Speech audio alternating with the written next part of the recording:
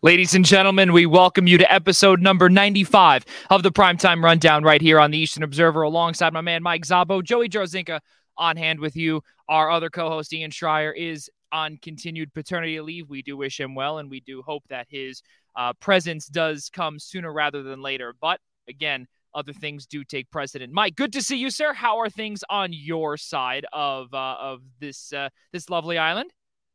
Doing great. Just trying to enjoy every last day of summer before it quickly goes away, before we even feel like we fully enjoyed it.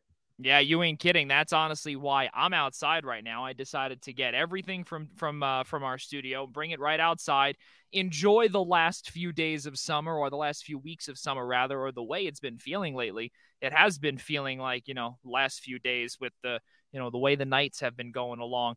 Mike, good to see you, and we do hope that episode number 95 is just as good as the way it turned out last week with episode 94, and also with the extension, of course, with Pride of Detroit's Jeremy Reisman. So now let's get you started with our topics of this evening. It's going to be a ton of fun. We will be previewing the NFC and the AFC South with our good friend Evan Winter from A to Z Sports, the managing editor, who covers the Tampa Bay Buccaneers, as well as a couple of first-timers. We'll be having Jake Arthur, the deputy editor of the Horseshoe Huddle on Sports Illustrated, covering the Colts.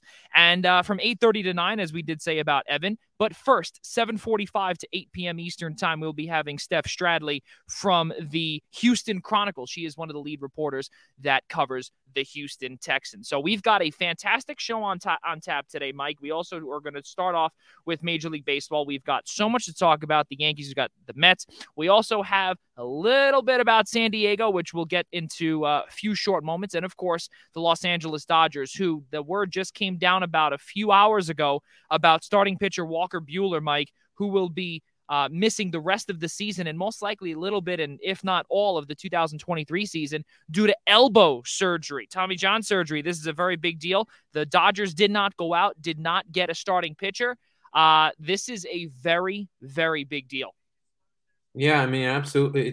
It's earth-shattering. I mean, this is Walker Buehler. I mean, one of the better pitchers in all of Major League Baseball. He's a great number two behind Kershaw for the Dodgers, who they've been navigating the season just with him alone being in and out of the team with his injury issues. So losing Buehler, you can be able to work around with the regular season the way the Dodgers have, getting through the NL West and whatnot, and how they've continued their dominance the last several years, despite the injuries to the rotation this year. Not really going to be able to get past it in the postseason. That's going to be a huge issue for Dave Roberts' team, because losing Buehler, a massive, massive loss.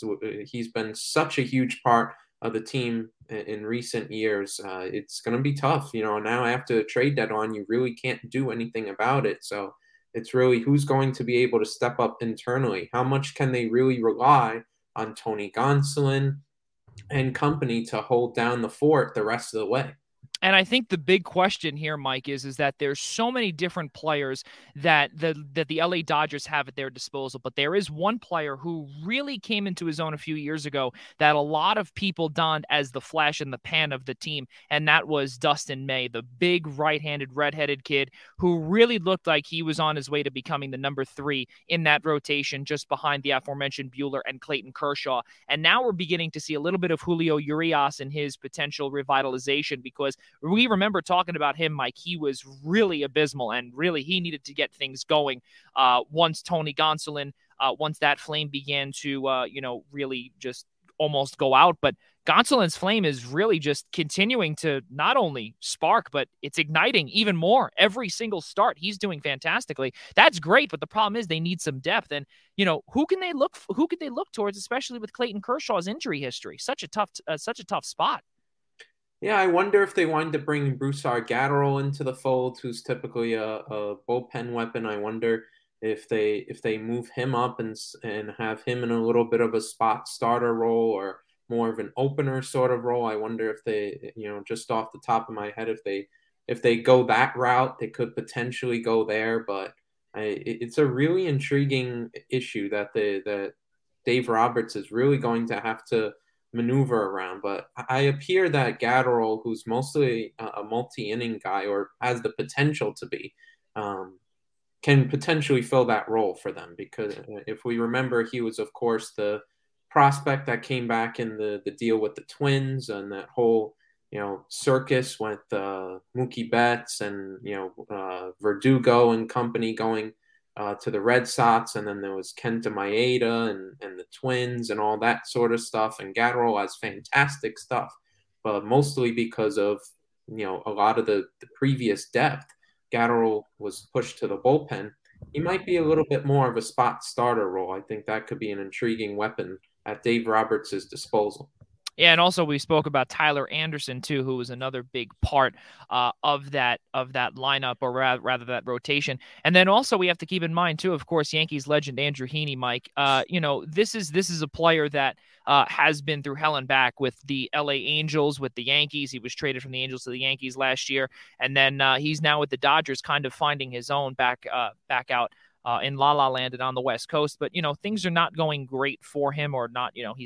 He doesn't really have the greatest stuff. We know that with LA, with Anaheim, of course. But they have some pieces, but I think this could be, in my opinion, something that is definitely shattering to their World Series hopes. And I think that for those that might not think that that is the case, I think that might need a reality check here. And now you might say to yourself, if you're a Dodgers fan, should we have gone out to go get Montas? Should we have gone out to go get a Luis Castillo? Well, and listen, we all know that the LA Dodgers, they always check in. They always check in on all of these players. But was it the right idea to not make a move at all with how deep their rotation is, Mike? Is that something that they are going to most likely regret? Yeah, I think so. I think even if it wasn't a Montas or a Castillo, if they maybe would have gone out for someone a little bit even lower on the lower tier than those two guys, that would have even been perfect. Some of these things you can't really foresee, given the fact that they expected Buehler and Kershaw, well, especially Buehler in this situation, to really be in the fold and have not only be in the fold, but have enough time as well to build up and really gear up for a postseason run. So hindsight is always 2020. If this never happens, we never really question whether they should have gone out to get a rotation piece at the deadline. Now we are, because of this news. So a little bit of hindsight 2020. It certainly shouldn't have hurt them with the elite farm system that they have to go out and get a starter there to fill that role. But to go off your earlier point, I certainly think this injury definitely got to take the Dodgers down a peg or two in terms of your World Series contenders on the National League side. There's absolutely no doubt. You look at the Mets' pitching, you look at how strong of a year the Padres have had. You look at even the Braves. What if they wind up finding lightning in a bottle in the postseason? Of course, the defending World Series champions. The NL is once again going to be really competitive as you get toward the playoffs, and I think not having Buehler is seriously going to damage their chances. And it's very funny that you bring up the NL East and you bring up the Mets, the Braves, the next team that could potentially, go above the Dodgers in terms of the number one seed in the National League. And that's pretty much what everyone is chasing for, especially the Mets and most likely the Braves just right behind them. We think the Padres, I don't know if they're in contention with that. They're really struggling down the stretch, but they're finding ways to win. The Padres are, with Juan Soto and really an amazing an amazing lineup from 1 to 9. They're giving the Dodgers a run for their money. We were talking about it yesterday, Mike, at a family party. We were talking about who is the best number 9 hitter in all of baseball. And I would have to go with Cody Bellinger, because that's where he is right now, and the Padres, they've got solid 1 through 8, with their shortstop being, I guess we can call it the one weakling, if you will. But CJ Abrams was a part of that Juan Soto deal going back to Washington, who, by the way, is making his debut tonight with the Nats. One of the top prospects in the deal going back. But it's definitely tough to see who might go or might leap over or leapfrog, if you will, the LA Dodgers. Could it happen? Maybe it won't happen. we'd have to definitely take a peek and see what the deal is there. Let's keep on moving forward here, Mike, just because, of course, we do have a couple of, or rather a trio of guests here beginning at 7:45. We'll be having a little bit of a break in between as well before Jake Arthur comes on to chat the Indianapolis Colts. But let's stick here with the in the world of baseball. There's so much to talk about with the New York Yankees. There's so much to talk about with the Mets. Where do we begin? All right, we begin still out west with Fernando Tatis, because that might just be the biggest news. Mike, Fernando Tatis suspended 80 games. He took something called, it was a steroid that is supposedly, according to what he says, it's an anabolic steroid that was used to help him heal with his injury. Now, we do know that always the list forever grows in the steroid department. There are so many different drugs being made, so many different steroids, so many different antibiotics that are being made, that the teams in the league, or rather the organizations, the leagues, they cannot keep up. And that's the truth. We know all about the Maria Sharapova scandal, that it simply did not, she did not know what the deal was when in her recovery from shoulder surgery as a tennis player. Now Fernando Tatis says, he would never do that to jeopardize anything. Robinson Cano, another one. There's so many different players out there that say that they don't know about this. But in my opinion, Mike, and this is where I want to begin here, is that a lot of these players make so much money that they should hire a specific team, especially when they're taking all these different types of drugs, right? And all these different types of steroids. They could be even, I'm not going to call them trials, but they should be able to hire a team and have someone look out for every single drug that is being taken and really see if it is on the league's prohibited list. Do you agree or disagree on that? I would agree if certainly that's the case. I've heard the story that Tatis is putting out there, but there are rumors too that the doctors are refuting that would be the case, that chemical like that would be used in terms of the treatment. I've heard that flying around as well. So who knows if his statement is actually true or not? But if it is true, I mean, yeah, sure. These athletes maybe don't always know every single ingredient in terms of what they're putting in their body. Certainly, one's coming, trying to rehab from an injury. Certainly, I'm sure Tatis maybe didn't mean to, or any other examples of these athletes maybe didn't mean to wind up using a banned substance or something like that, and just claim ignorance. And sure, it could be really useful to have people look after this, look after these substances and make sure that these guys are following the right policy and nothing's being done with malice or whatnot. But I have heard too about Tatis that that situation, the story that he's claiming is not true, based on certain doctors' things. I have heard that going around, so we'll see if it's completely true. But I mean, that is just a mess of a situation, because going into the contract stuff, I mean, we know Tatis has a massive extension that he signed a year or so ago, and now it's down to, I think, 13 years, 300 million plus that San Diego has, of course, to pay him, taking him through most of his prime. And you heard the reaction of a lot of clubhouse guys that Mike Clevenger basically just saying, we hope he grows up from this. I think the biggest quote was, of course, Manny Machado's quote, where he said, we've gotten to this point without him. And that was, if you're Fernando Tatis and you're sitting on the couch hearing that, that's like, whoa. And not that he's wrong, but I mean, certainly if you're Fernando Tatis, I wouldn't be surprised you take that a little bit personally. The way he worded that and was like, oh yeah, whatever. He hasn't been with us all year.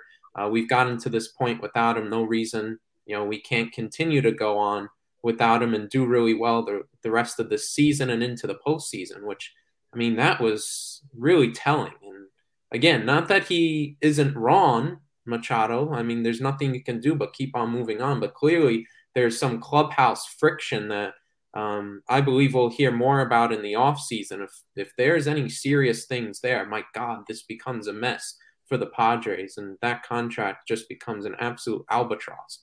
And not only that too, I love the way you brought that up too, because when you say to yourself about this potential clubhouse issue and someone that really you can't trust in the clubhouse, could that also be if they can get things going with Juan Soto? If Juan Soto can really find his footing, do we potentially see a move to be made that, where the untouchable tag comes off of Fernando Tatis, and potentially they make Juan Soto and Manny Machado the two new faces of the franchise, and they move on from Fernando Tatis? Is that far-fetched, or is that too early to tell? I think it's too early to tell. I think we'd have to find out in the off season what kind of interest there would be, and what sources say in terms of that. But I really don't know right now what GM would want to take on that kind of contract. And now it seems like you have that sort of baggage, and you're going to take on a 13-year, $300+ million contract. I don't know if that's really a commitment that any GM would take on right now. I think the offseason would give us a better picture, but I think one way or another, the Padres are going to have to make it work.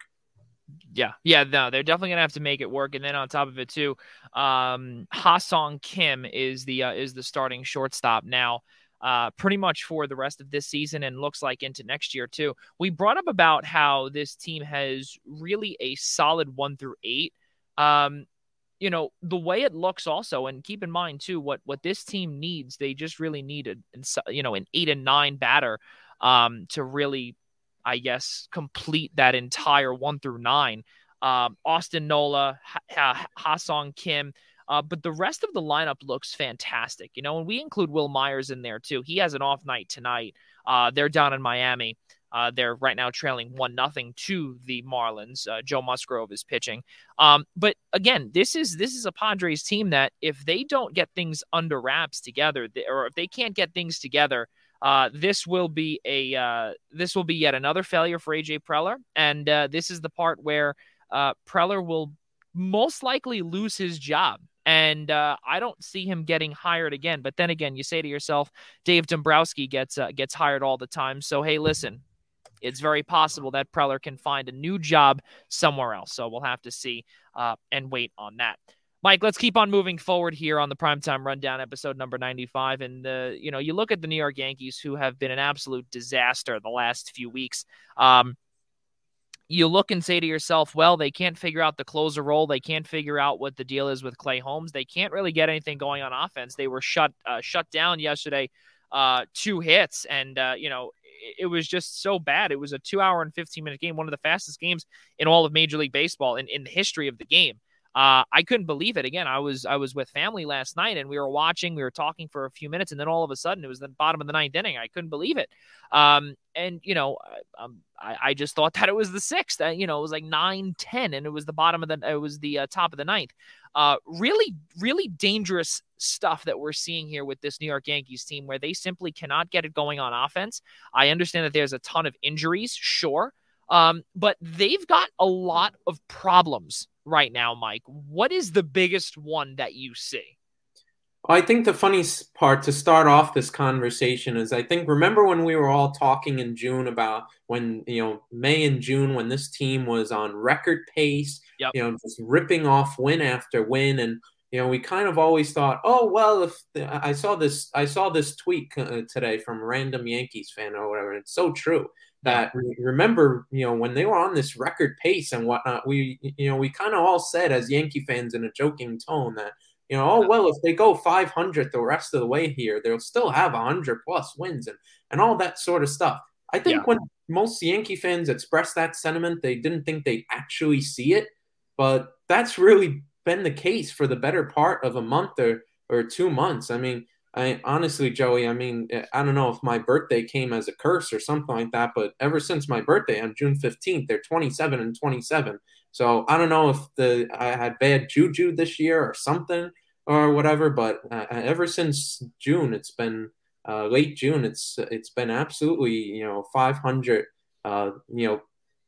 2021 version of the Yankees. That's really what they've gone back to. This is last year's Yankees playing out, where every game is close. It's bad mistakes on the base paths. It's bullpen not being able to shut a game down. The offense being shut out or having, very poor performances. I think the worst part of this team right now, the main part that's really struggling is the bullpen.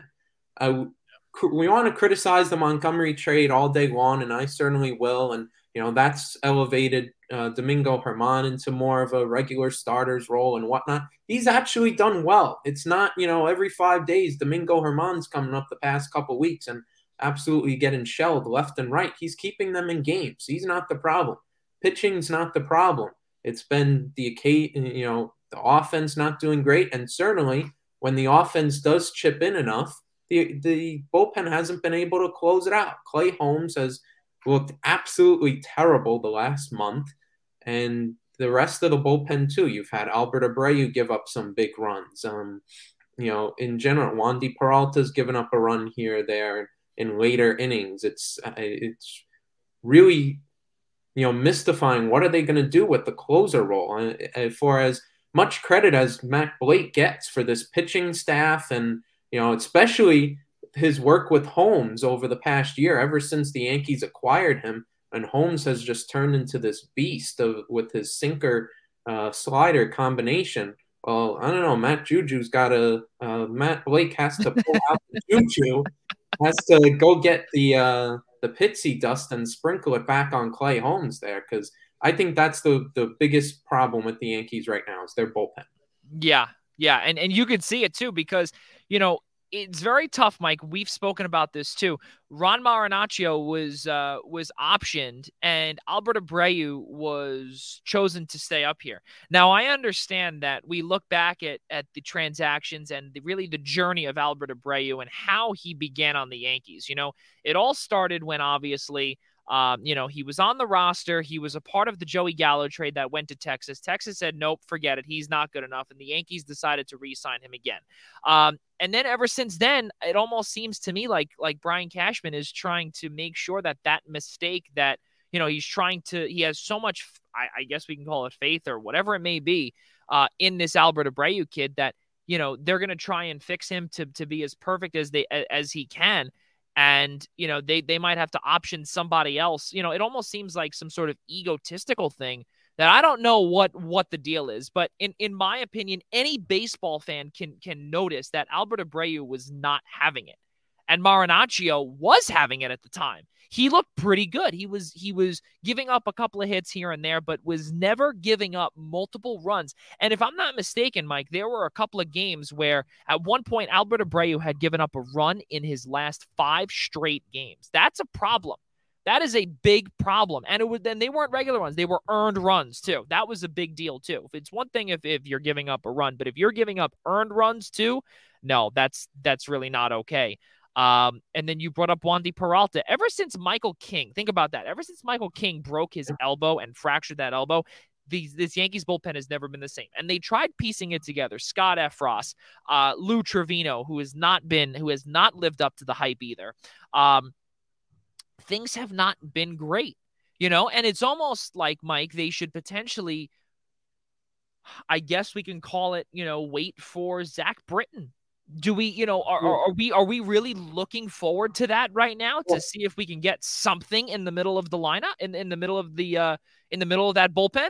Well, here's my thing, and the bullpen is just a microcosm of it, is that I get injuries have been a problem for the Yankees in many places, whether it's King going down or whether it's Stanton being out for on the offensive side, being out for a while and all. And, injuries are certainly a problem as well.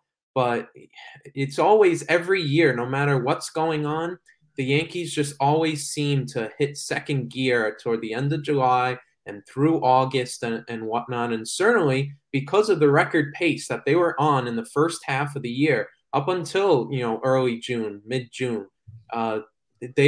you had this security with this big divisional lead. All right, we're at this spot, unless, we all drop dead and really forget how to play baseball, we're going to make the playoffs. And it's almost this certainly from the front office. And like I said before, no player will admit this, but it trickles down from the front office that it's just this internal, all right, we could go on autopilot for a while, make sure all the ducks are in row, everybody can get healthy and this and that.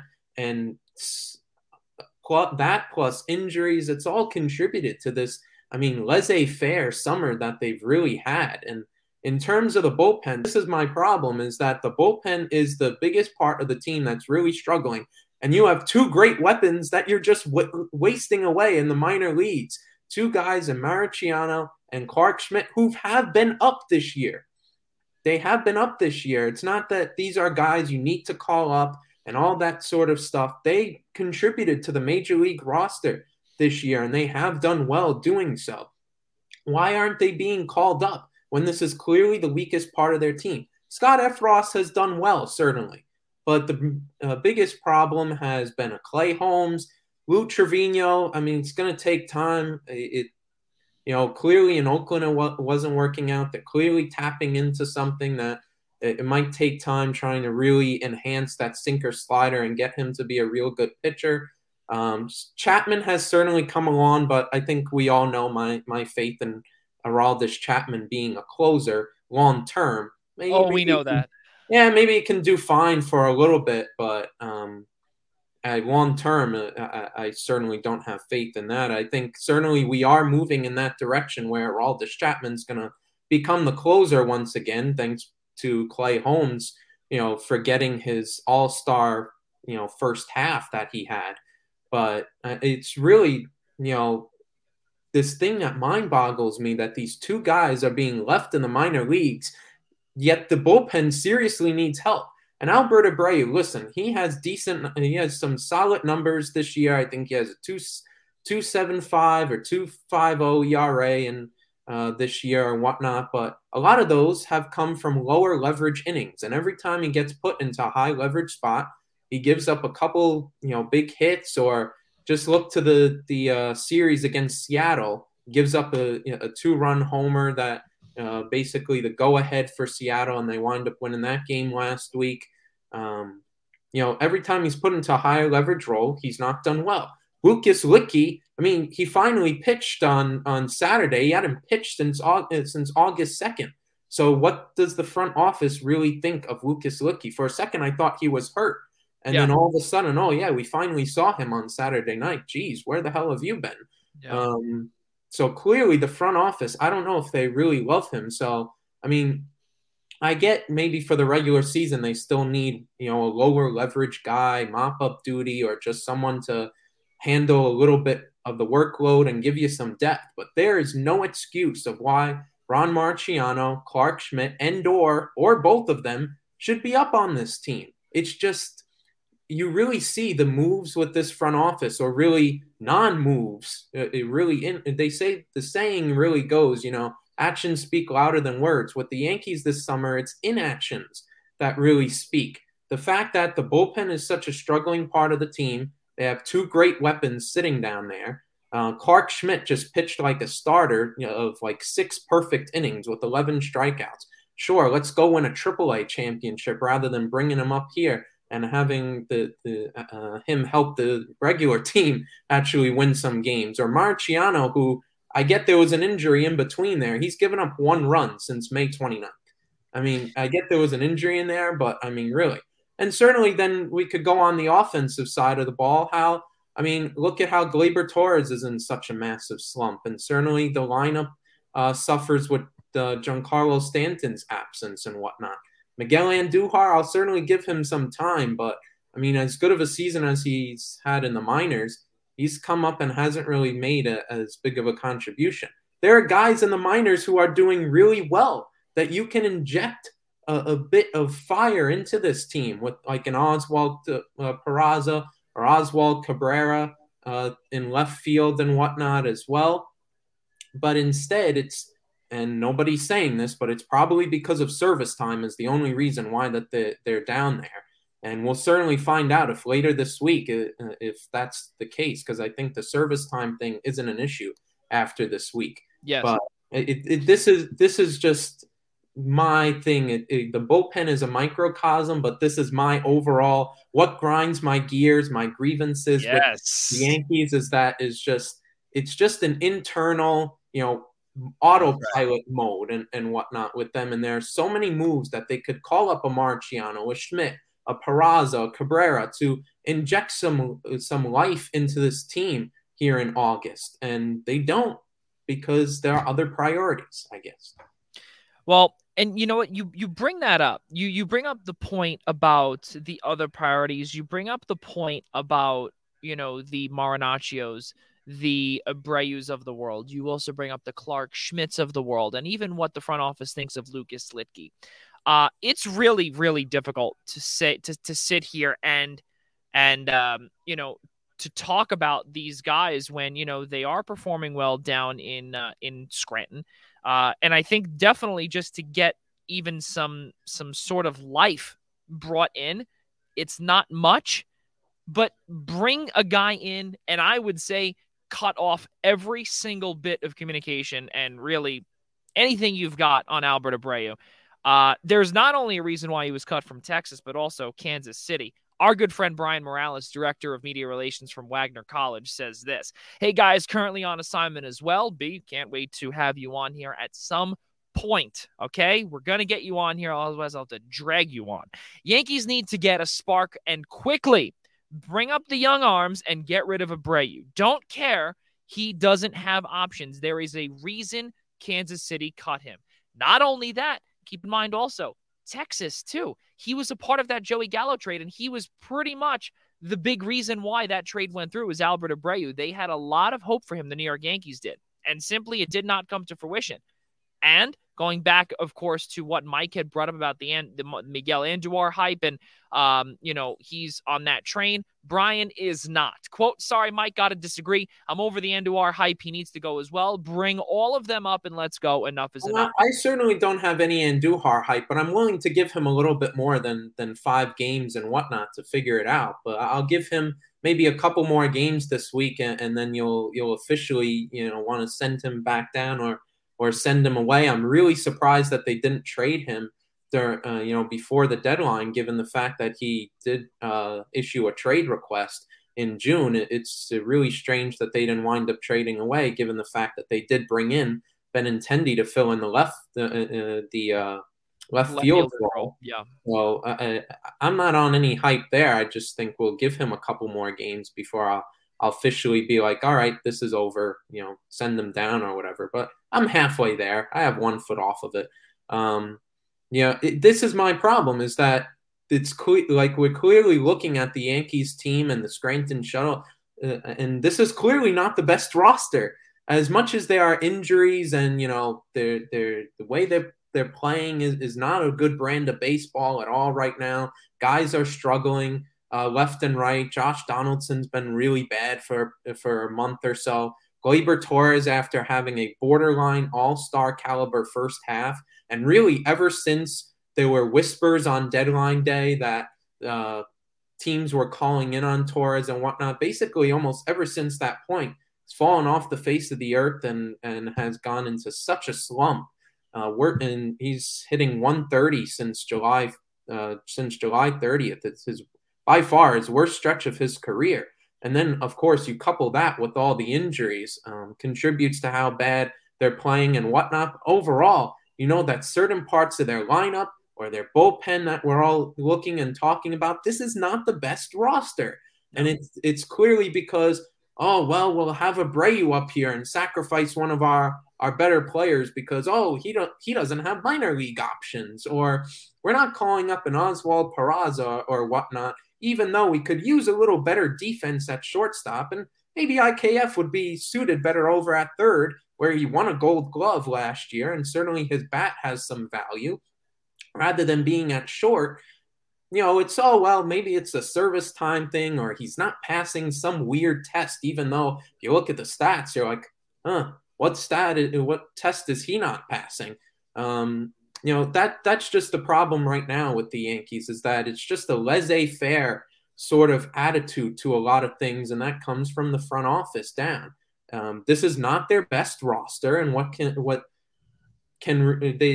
would really be best for them is calling up these guys to bring some injection into this team. And the big point about it is they are really lucky that the rest of the division has not gone on a huge run, and it's still a 10-game lead, because the rest of the AL East has not taken advantage of 2 months of poor play by the Yankees. And if they did, we'd be having a lot different of a conversation.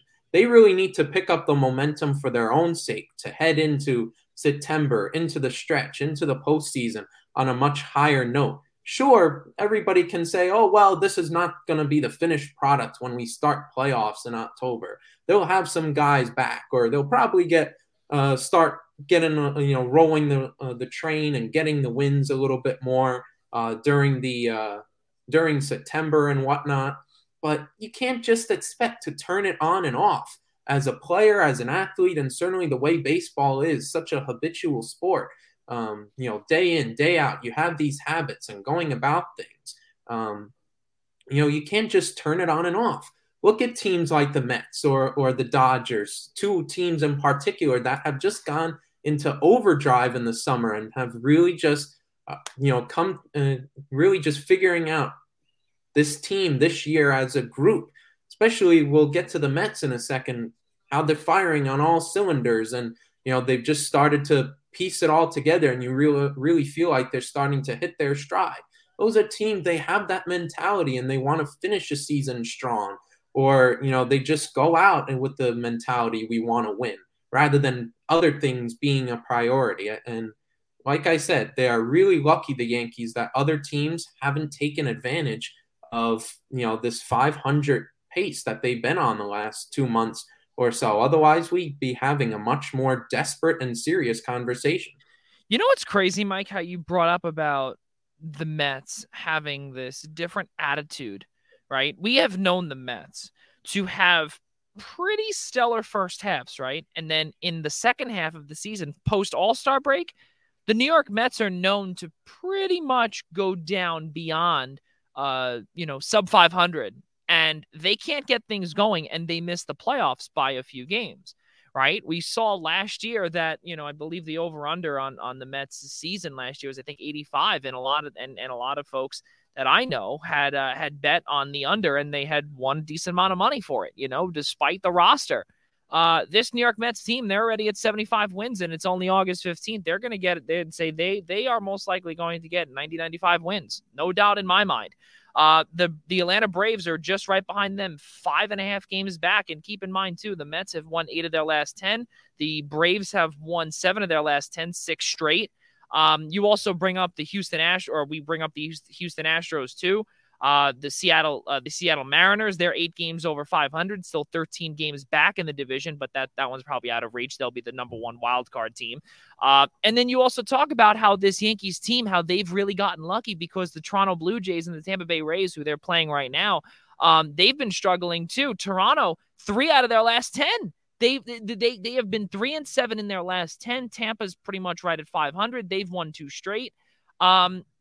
It's not looking great for this Yankees team, but I think that if they make it into the playoffs, which not if, when they make it into the playoffs, they will still be the number 2 seed, unless Cleveland continues to really do what they've been doing best.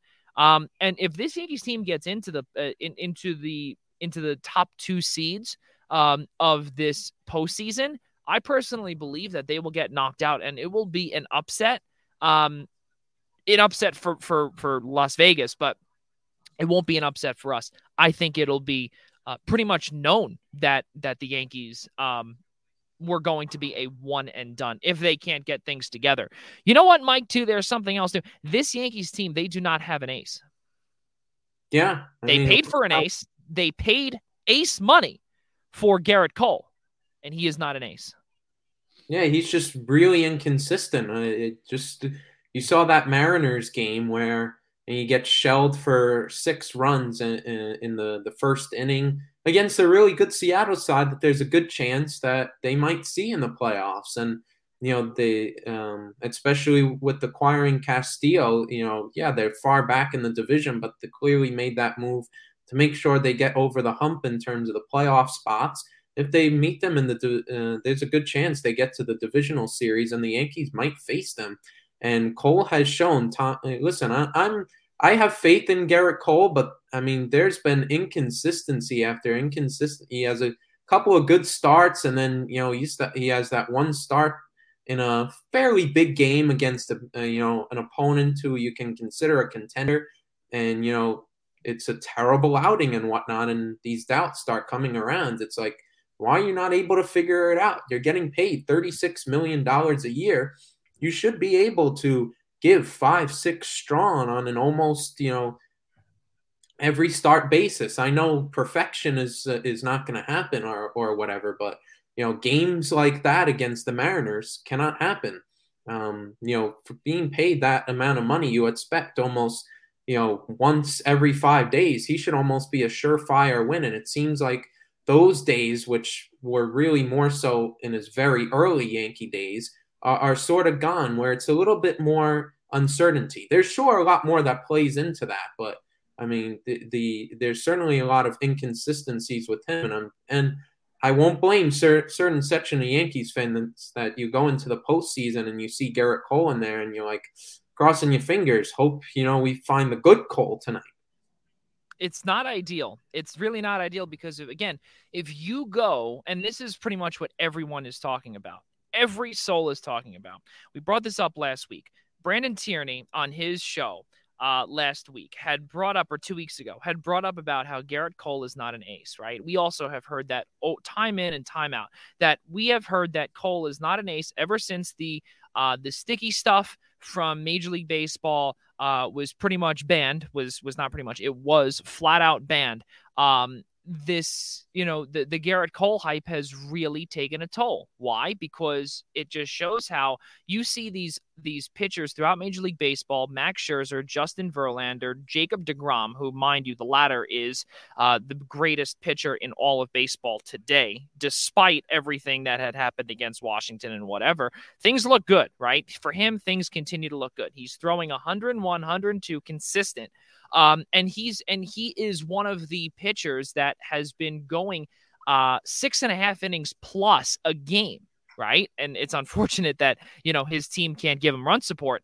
But Garrett Cole was paid to be the Jacob deGrom. He really was. He was paid to be the Garrett Cole of the Houston Astros when he was there, right? The Cole of old, right? And Matt Blake was able to kind of fix him up a little bit, but now we're seeing that this stuff is really bothering him. He can't get it going. He's finally getting in a little bit of groove, but as Mike said, he's completely inconsistent. There was also a deal on the table, too. We have to realize, right, that we have heard rumors. Now, this is just these are rumors that we have heard, we have read, we have gotten to see all over social media, all over Major League Baseball, that the New York Yankees apparently had a deal on the table for Sixto Sanchez from the Miami Marlins. And that is also why Jordan Montgomery was dealt, because Sanchez was going to be brought in as another starter. Ever since the Yankees had lost out on Luis Castillo, it was going to be Montas and Sanchez. Once that happened, the Marlins pulled out of the deal, and the Yankees had dealt Jordan Montgomery, and they were left with a big, ginormous 8-ball. Really not great. And, and right now, if they look into that 8-ball, things are not looking good for the future, because they've pretty much put all of their eggs in the Luis Severino basket, that he's going to come back healthy, and he will be the number 2 starter. We saw what Jameson Taillon did yesterday. Things did not look great. And you saw one run that came in the bottom of the first inning, Mike, yesterday on Sunday Night Baseball. That was the game-winning run. That was it. And then they tacked on a couple of more later on in the ball game. 2 hits. It simply cannot happen. You continue looking also. Herman has looked decent, ever since coming back. Nestor Cortez is pretty much now this 500 guy. You look down the list here and you say to yourself, that can there really be this X factor type of player that the Yankees might be able to bring in and say, all right, or not even bring in, but maybe, revitalize something, or, try and get them back up to speed. Gleyber Torres has been, has not been the Gleyber Torres of 2020, but things have looked decent from him. Again, keyword is decent. Matt Carpenter, an unfortunate injury. Things have not been going great. Your final thought on this before we bring in Houston Stephanie Stradley. But, Clay Holmes, last thing, do we put Chapman back in? Do the Yankees put Aroldis Chapman back in the closer's role? That pen in my hand is going to be shaking, but I guess for now, reluctantly, I'm going to have to put that pen down because they have a couple of good relievers, but whether you brought in Scott Efros or Trevino, and they have a collection of pretty good relievers and all, but I doubt many of them you're going to be trusted with in terms of closing. I think for now, Boone goes in a closer by committee sort of procedure, but if what a disaster. Chapman keeps on, throwing out clean innings like he has been ever since he's come back, I think it's sooner rather than later that going forward, Chapman's going to be put back into the closer role. Oh, I can't wait to see what goes on because all I can tell everybody here is that the Houston Astros are, in my opinion, they are in line to just continue to dominate the American League. And I know everyone down in Houston is definitely very thrilled with that. Ladies and gentlemen, Stephanie Stradley from the Houston Chronicle reporting for the Houston Texans. Stephanie, great to meet you. Thank you so much for coming on here. And, we're talking some good things about the Houston Astros. Hey, I'll tell you, I'll be honest here. We're not too fond of them, but I'm sure down in the Big H down there in the great state of Texas, things look good down there, and I'm sure you're having a fun time with everything during training camp and hearing about the Astros too. Well, the Astros are pretty much taking up most of the conversation because they are actually pretty incredible. Like you got to understand, Houston's got a long time in underdog roles. The Rockets. Their two championships came in times where they had the hardest road because they were kind of, the underdogs. The Astros are smashing fools, and it's great. I love it. Yeah. I was gonna say, and you bring up these, the underdog role too, because looking at with the Houston Texans, they in our AFC South preview show here.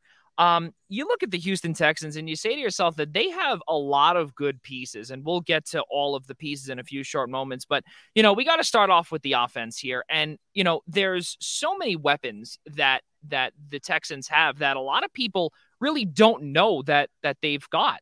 We brought up earlier about actually off camera, we brought up about Marlon Mack, Rex Burkhead is back, Brandon Cooks, Chris Cooley. The names go on that these guys have really made impacts around the league during their time. And, if they can get things together, could potentially, make some noise. And the key word is potentially there. The first thing, we got to bring up here, Steph, is, the offense has been through hell and back. And, from Deshaun Watson to now Davis Mills to Kyle Allen, who it might be.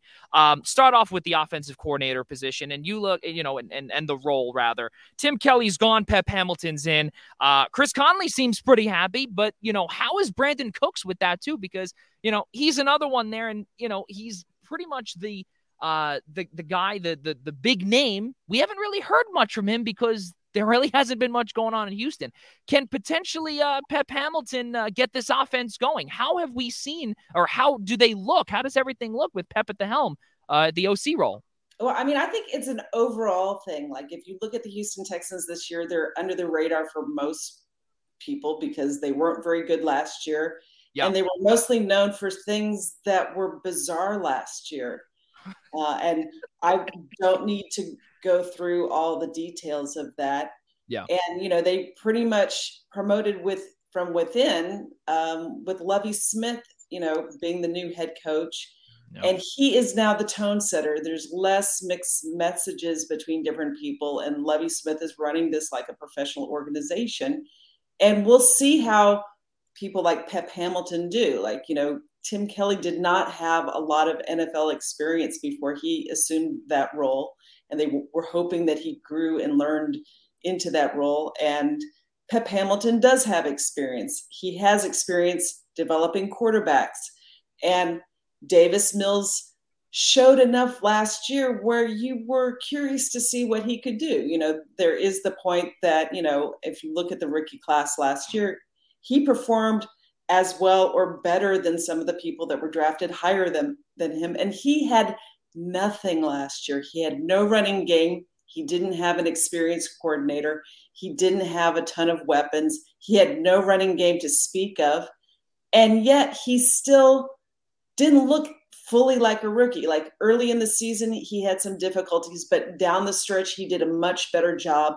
And it was enough for people to go, you know what, maybe we should try this out because, they're going to have some high draft picks next year because of the person who we don't name anymore and him being traded away.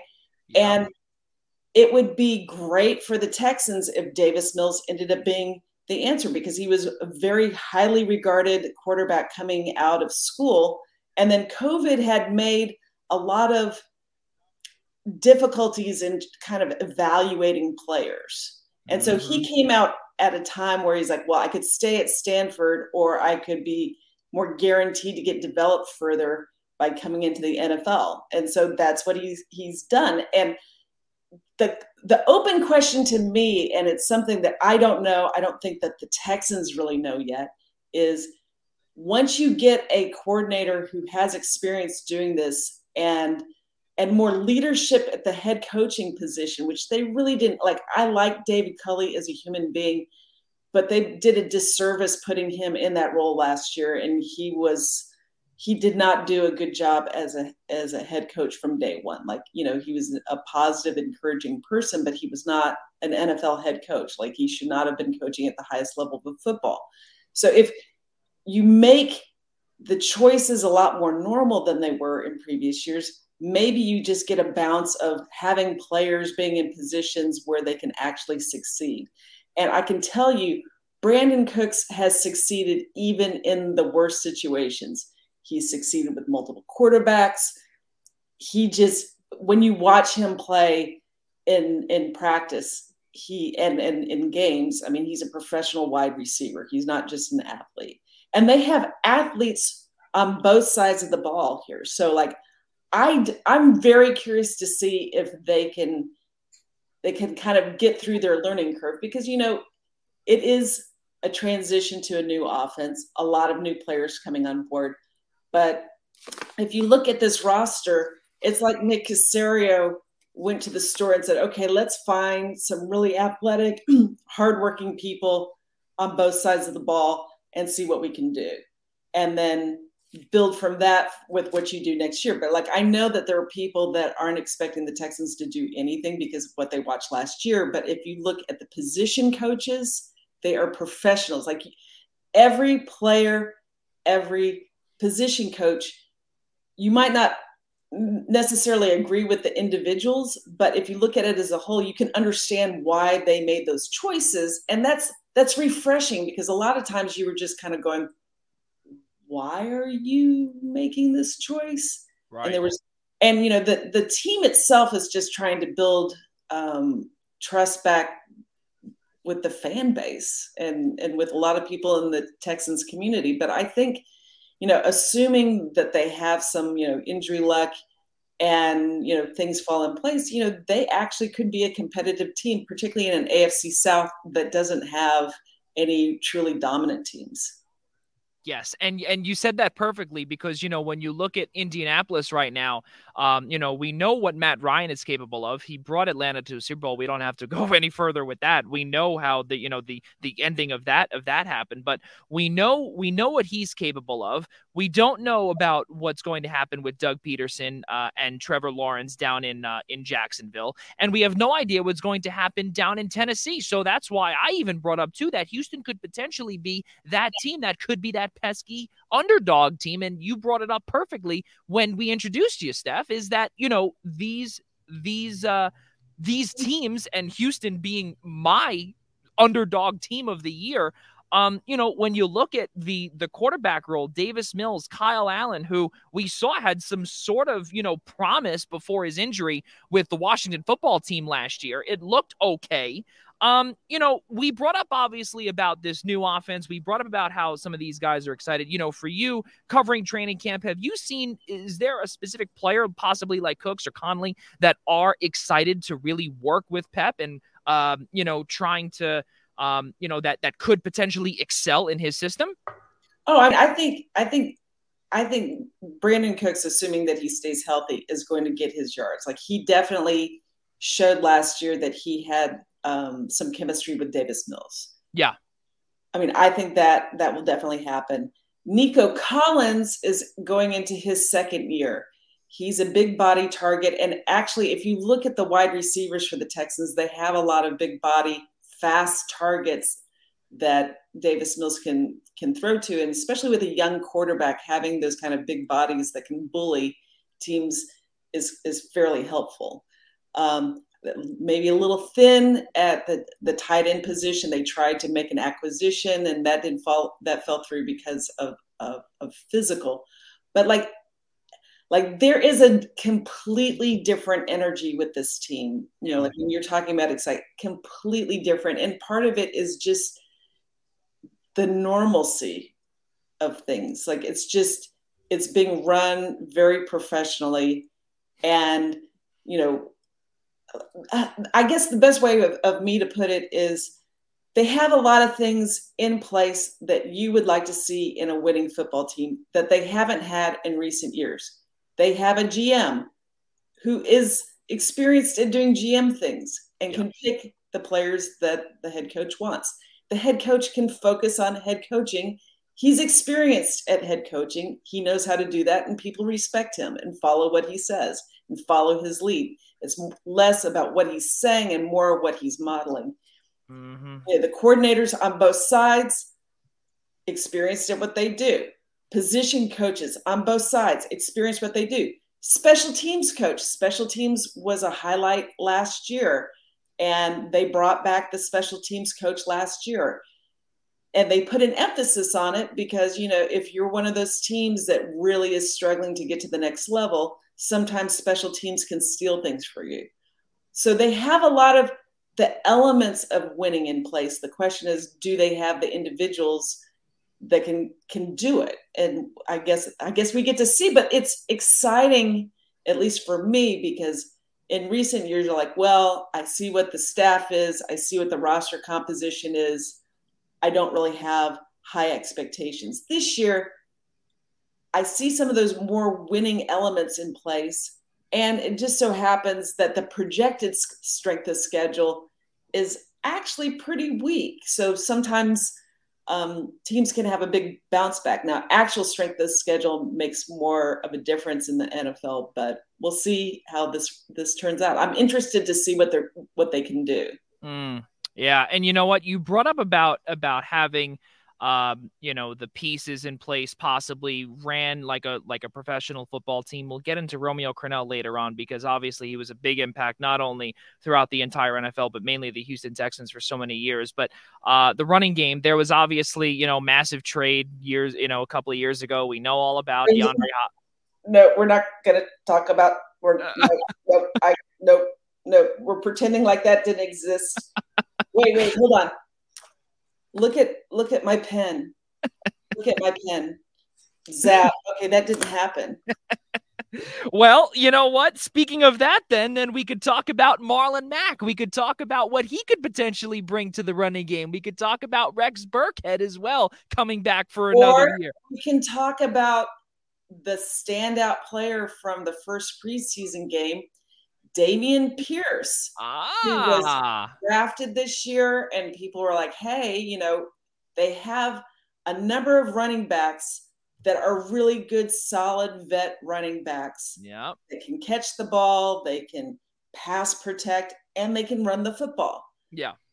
And, you know, there have been changes on, you know, for offensive line coaching, and there's been an emphasis of, okay, let's make sure that offensive line protections work with the offense as a whole, because that has been a problem for years.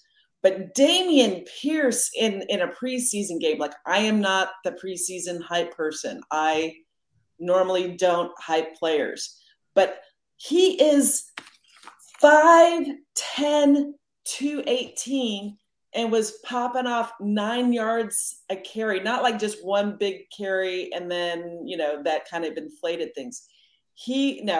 It's preseason. He's running against preseason stuff, but that's some pop that you normally don't necessarily see. Like, yeah, he jumped off the page, and as Lovie Smith said, yeah, it got my attention. It got everybody's attention. And clearly people would like to see more of it. Like, most of his carries in college were at goal line. Well, that gets fantasy football people's attention too. Yeah. Mike, go ahead. Take it away. Yeah. So, hi, Steph. Thanks for coming on once again. Really, we touched on Damian Pierce and really this running game and how they've really built it around him and this solid core of veterans. And really seems like this is where the foundation of the offense is going to be. We know the star power of Cooks, the receivers, and all, but is this really the foundation of how really Houston wants to operate and really have this run game? Really powerful run game that helps set the tone in the game. Is that really where this foundation for this rebuild and they hope a much better year this year, is that really where they want to start? Well, I actually asked that question at camp because, sometimes commit to the run has different meanings to different people. And for a lot of years in Houston, it meant you run on first down, you run on second down, you're not successful at all, and it's third and long. That's not what we want to see. Eventually, what's turned out this year is, I asked Pep Hamilton specifically what is meant by that. He goes, we just need to have balance. You need to be able to run the ball some to be helpful to your offense, just generally. And the hope, ideally the hope is you put up a bunch of points very early and then you run the ball to shorten the clock. I mean, that's ideally what they want to do. Now, they clearly, it's helpful to have a running game for a young quarterback specifically. And so I'm sure that they're going to want to be able to run the ball. Now, the question is, will they be able to run the ball? They've committed to the run in the past, but they haven't been very efficient at it. I would suspect this year they're going to have a lot of volume. It's probably going to be split between backs. It's probably going to be very dependent on who's the healthiest at the time and who's doing all parts of the job of the running back. It's not just running the ball. It's, they specifically said they want all their running backs to be able to catch the ball. So, I mean, I think that is going to be the direction of the run game. They want more balance on the team, but they basically want to do whatever it's going to take to get one more point than the other guys. Yeah. Mike, go ahead. Yeah. So, just the next question for me really is we have hope. You have hopeful expectations on, the Texans in terms of a bit of a lighter schedule, a division where there isn't really a lot of domination. Maybe they can be that sort of underdog and whatnot. 4-13 4-win team last year, 4-13 record overall. What's your expectation in terms of what their win total should be this year, and where they could hit in terms of this rebuild? Well, I mean, currently, and I completely understand that they're not favored in any of the games this year. I don't think that outsiders are particularly high on the Texans, and they don't really care because it's not a question of what our expectations are. It's just a question like, we can do our preseason polls, but they actually play games to figure out who is the champion. So I am going to tell you that this is the best reality program in the world because I don't know how good that they could be. I think the biggest key is I think that their defense didn't rank very well last year, but part of that was they were on the field so long that I don't care how good your defense is. If you're on the field a long time, you're just going to wear down. And they showed that last year in the second half. If they can just have a league average offense, I think that the defense, would be good enough. They really focus on getting turnovers, and, turnovers are definitely a skill, but there's some luck as to whether or not you get the turnovers back. But that is something that they emphasize as a team. They got turnovers in this preseason game, and then I think that their special teams are going to be decent. So if you have decent special teams, just reasonably good defense, which, the projections say that key rookies can make a huge difference in a defense in a short period of time. And they got Jalen Petrie at safety, and they got Stingley at corner. Now, we don't know how quickly they're going to bring Derek Stingley along, mostly because he's coming off of an injury. He didn't play a lot last year because of that. But he's certainly a competitor. His teammates say good things about him, but we haven't really seen him in game action yet. But I can tell you in practice, he made a play pretty late in training camp where even media members made noises. Like, you're not really supposed to cheer or any of that kind of stuff on the sidelines, but it was hard not to. It was a one-on-one rep against Brandon Cooks, who gets open with regularity, and it looked like he was open, but in this particular play, it looked like it was a bait. And Derek Stingley, he just broke up a pass. Later on, Lovie Smith joked about, it's like, well, he should have gotten the interception on it. But I can't wait to see what he can do. Jalen Petrie in the first preseason game was very exciting to watch. I mean, he was everywhere with the ball. Even if he didn't make the play, he was in on it. So, I mean, some of the projections say, hey, if you bring in some experienced, good defenders, which the Texans did this offseason, not really high-profile guys, not really high-profile signings, but signings of decent veterans who know how to play football, combined with some intriguing rookies, I think that this defense could be decent. The question is, can they get off the field? Can the offense do enough to keep them off the field? And they're really going to have to, it's all on Davis Mills.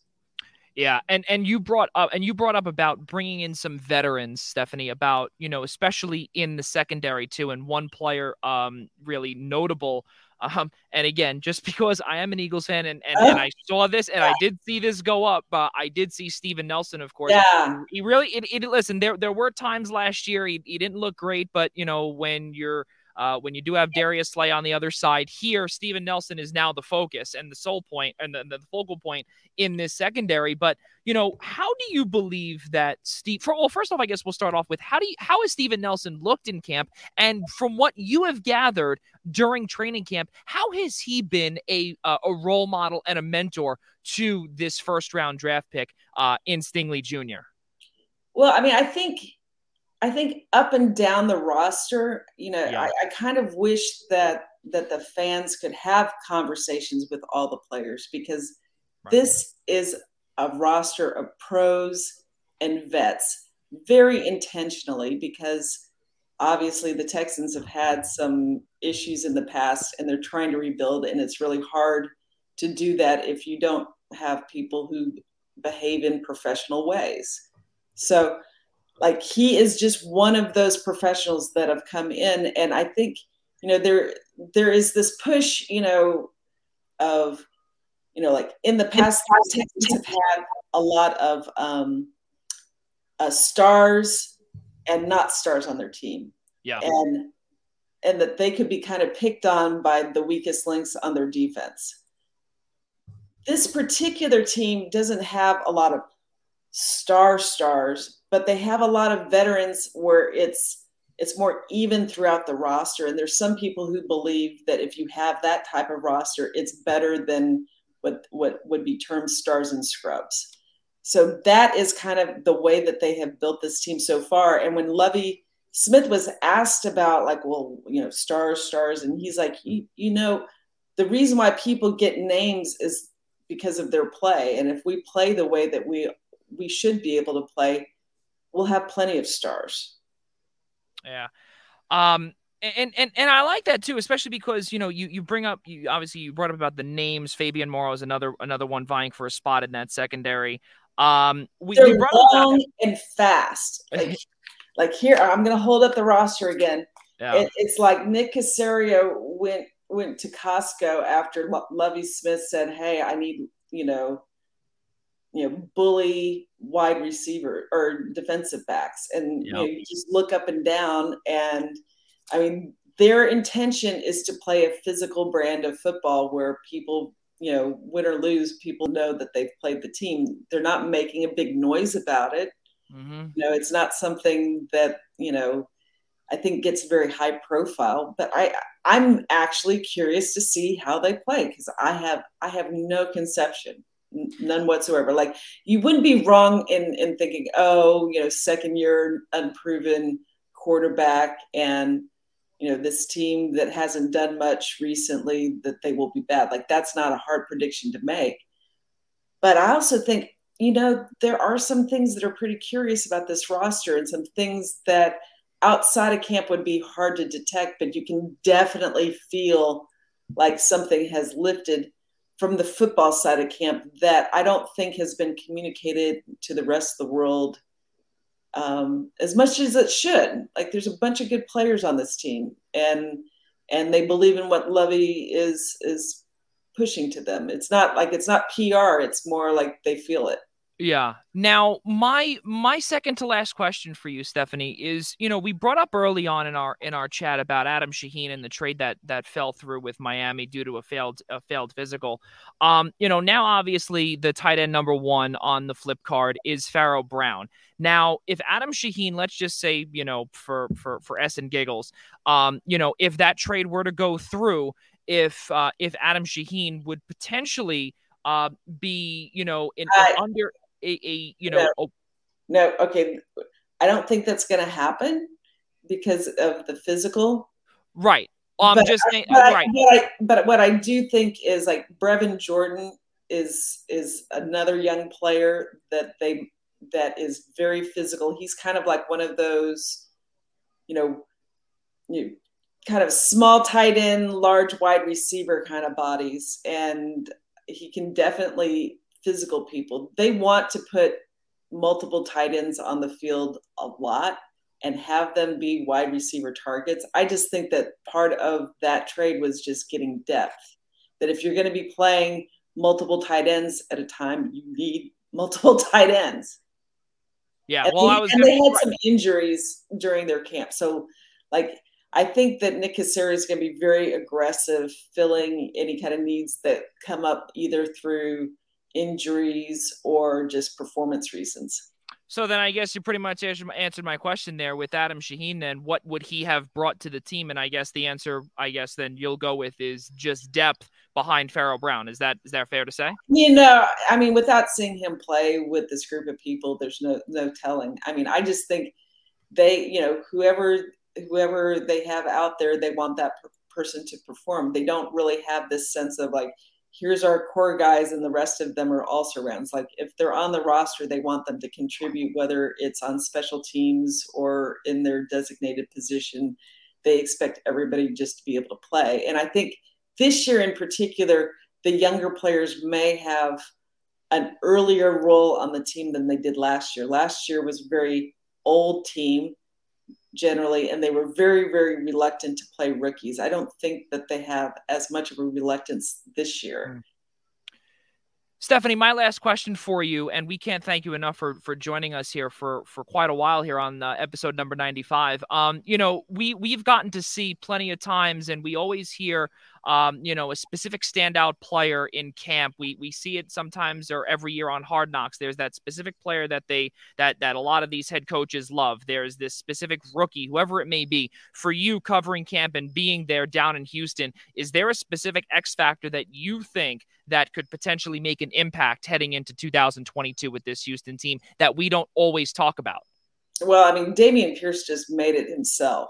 Like if his name came out of the bubble of Houston, Texas, where nobody really wants to talk about the Texans because they've been a little bit of a circus in recent years. I mean, even in preseason, he's been, a standout, and rookies running backs can contribute right away. And so it's just a question of, okay, can he get the other parts of his game down? But yeah, like Dameon Pierce, keep an eye out on him in the preseason, because, he definitely separated in a way that, like, it's like water to somebody in the desert we have not seen in Houston, Texas, a running back who's really gotten our attention in a long time. So cheers. Ladies and gentlemen, the reporter for the Houston Chronicle covering the Houston Texans, Stephanie Stradley. Stephanie, thank you so much for joining us here tonight. We appreciate you taking a lot of time with us here tonight on episode number 95 of the Primetime Rundown. We truly appreciate it, and I can tell you all of our viewers definitely appreciate it as well. Thank you very much for having me on, despite me liking the Houston Astros. It's all good. Absolutely. We hope to have you back on soon. Stay safe and stay well down there, and enjoy the rest of training camp. I appreciate it. Thank you. All right. So, ladies and gentlemen, that was Stephanie Stradley, and we got we got Mike a really good chat with Stephanie there, and we obviously get to see that this team is pretty pesky. They've got some they've got some talent on the roster, and now I got to ask you this question, because I personally believe, I don't think that they can get things going beyond that 5-6 win mark, but I think that they could definitely be competitive in those 5 to 6 wins that they can accrue. Yeah, I think we saw a lot of flashes in 2021 from Davis Mills that, he can be a real good weapon in this for this team. He can be a really solid quarterback that can run this offense. I think we saw some great flashes last year of the capabilities of this offense. Brandon Cooks is a real good security blanket for him. They seem to have a lot of wily veterans in the running back room, and if Pierce can really be this dynamic player, it could have a pretty solid run game going if the defense gets it going a little bit, as Stephanie was mentioning. They could be a solid team. I think your target, maybe, can they get to 7 wins and so show some progression? That can be a good year for Houston, but I don't know if they're going to be able to get there. I think they're going to be competitive, and they're going to give some teams a run for their money, but I think just an allusion to our chat last week about Detroit on our episode 94 extension, I think it's really going to be like a last year Detroit, where they wind up in a lot of really close games and on the wrong side of them, because they not have that talent edge that other teams do, and able to complete that last drive to win, or just a couple of a really good special teams plays, good kick here and there and whatnot, that puts them over the hump in that particular game. I think that's what will happen to Houston this year. Yeah, let's take a peek, though, at the other AFC South team that we are covering here this evening. Let's take a peek at Jake Arthur. Looks as if that there might be a camera issue here, either on our side or potentially on Jake's side. Jake, can you hear us?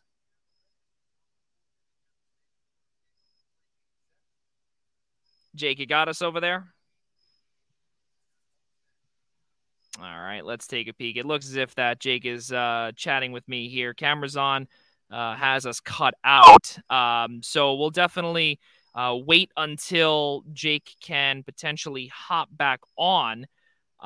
We will get to that in a few short moments. So Jake, if you can hear us, we're going to remove you out of this studio here. From what we see here is just a little circle here. So we'll bring you in. If maybe we could try the audio, if only audio, if there's anything, if you can talk and hear us, we can't hear you, unfortunately.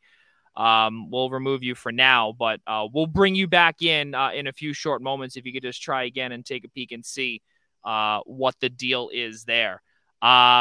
So let's keep on moving forward here. And we always have an alternate plan, right? We always have that alternate plan.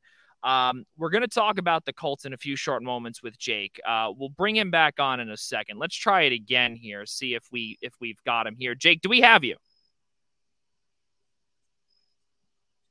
Does not sound like we've got Jake. Let's see. So he can see us here from what we're gathering. He can see the graphic. So yeah, definitely just hop in, hop out, if you don't mind here.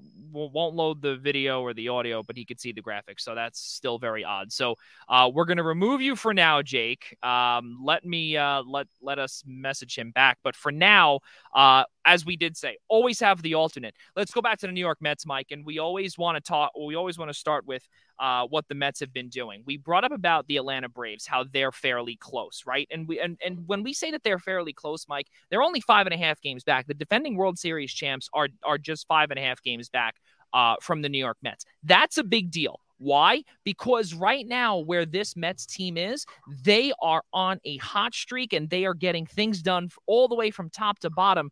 But I will tell you this, that did not stop me from putting in a little bit of a bet saying that the Atlanta Braves are going to be the division winners, courtesy of Caesars in Atlantic City. Thank you very much. Go on.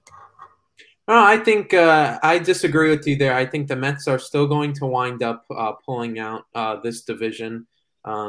Because I think, listen, the Braves do a great job at what all good teams should be doing, and they beat up on the really bad teams. They've done that all year and whatnot, but they've really struggled against teams above 500. And you just look at in their series against the Mets, they've been on the really wrong side of it. The Braves, every time, just to throw some praise on the Mets here, and it's the microcosm of it is really in the series against the Braves in the last couple weeks or so, is every time you think they're going to falter, and whether it was losing that 10-game lead that they had built up in the first half and into June, losing that in the matter of 3 weeks, and then you have a series down at Atlanta that's so consequential in terms of jockeying for position in the NL East, that the Mets wind up getting a series win. Then a couple weeks later, they have five games at Citi Field and whatnot. The Mets win 4 or 5. Every time you think they're going to falter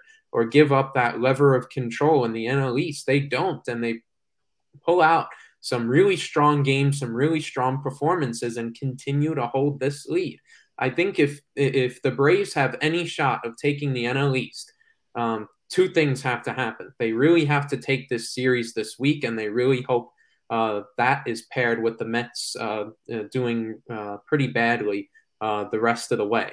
Otherwise, I really don't see the Mets losing grip on this division. Although they are down 3-0 as they are currently in a delay right now. Carlos Carrasco giving up a couple of runs. But I think the Mets, what they've done is just so incredible, the way they've really hit their stride as we've gone through this summer. And I'm getting to the point where I'd be really shocked if they lose this division. Well. With that being said, though, we do have Jake Arthur here with us, and looks like we've got a couple of things back to normal, it looks like. Jake Arthur, ladies and gentlemen, the deputy editor of the Horseshoe Huddle on Sports Illustrated, covering the Indianapolis Colts. Jake, we've got you. Sorry for the technical issues. Don't know what the deal was there, but we're happy to have you on. How are things on your side of the country out in Indianapolis? Sure, yeah, things are going all right now. Can't complain. How about you guys? Yeah, things are going well. Just almost ready for football. Of course, we do out here on the East Coast and in the New York area. We've got some baseball things to get through, but football cannot come fast enough. That I can tell you. And as we were talking about, with Mike just a few moments ago with the Mets, the Yankees, of course. But we got to continue on here with our AFC South preview and the Indianapolis Colts. Let's get things started. I think the big storyline here, of course, Matt Ryan becoming the 3rd quarterback in as many seasons. You also had at one point, you had Andrew Luck, you then had Jacoby Brissett, then you had Carson Wentz, and now you've got Matt Ryan. What have you seen in training camp from Matt Ryan? Yeah, kind of a new field at training camp this year. In 2020 with Phillip Rivers, that's the last time there was actually like a really effective quarterback, but training camp, they had to kind of chop down with media and fans, so you couldn't really see what it was like back then.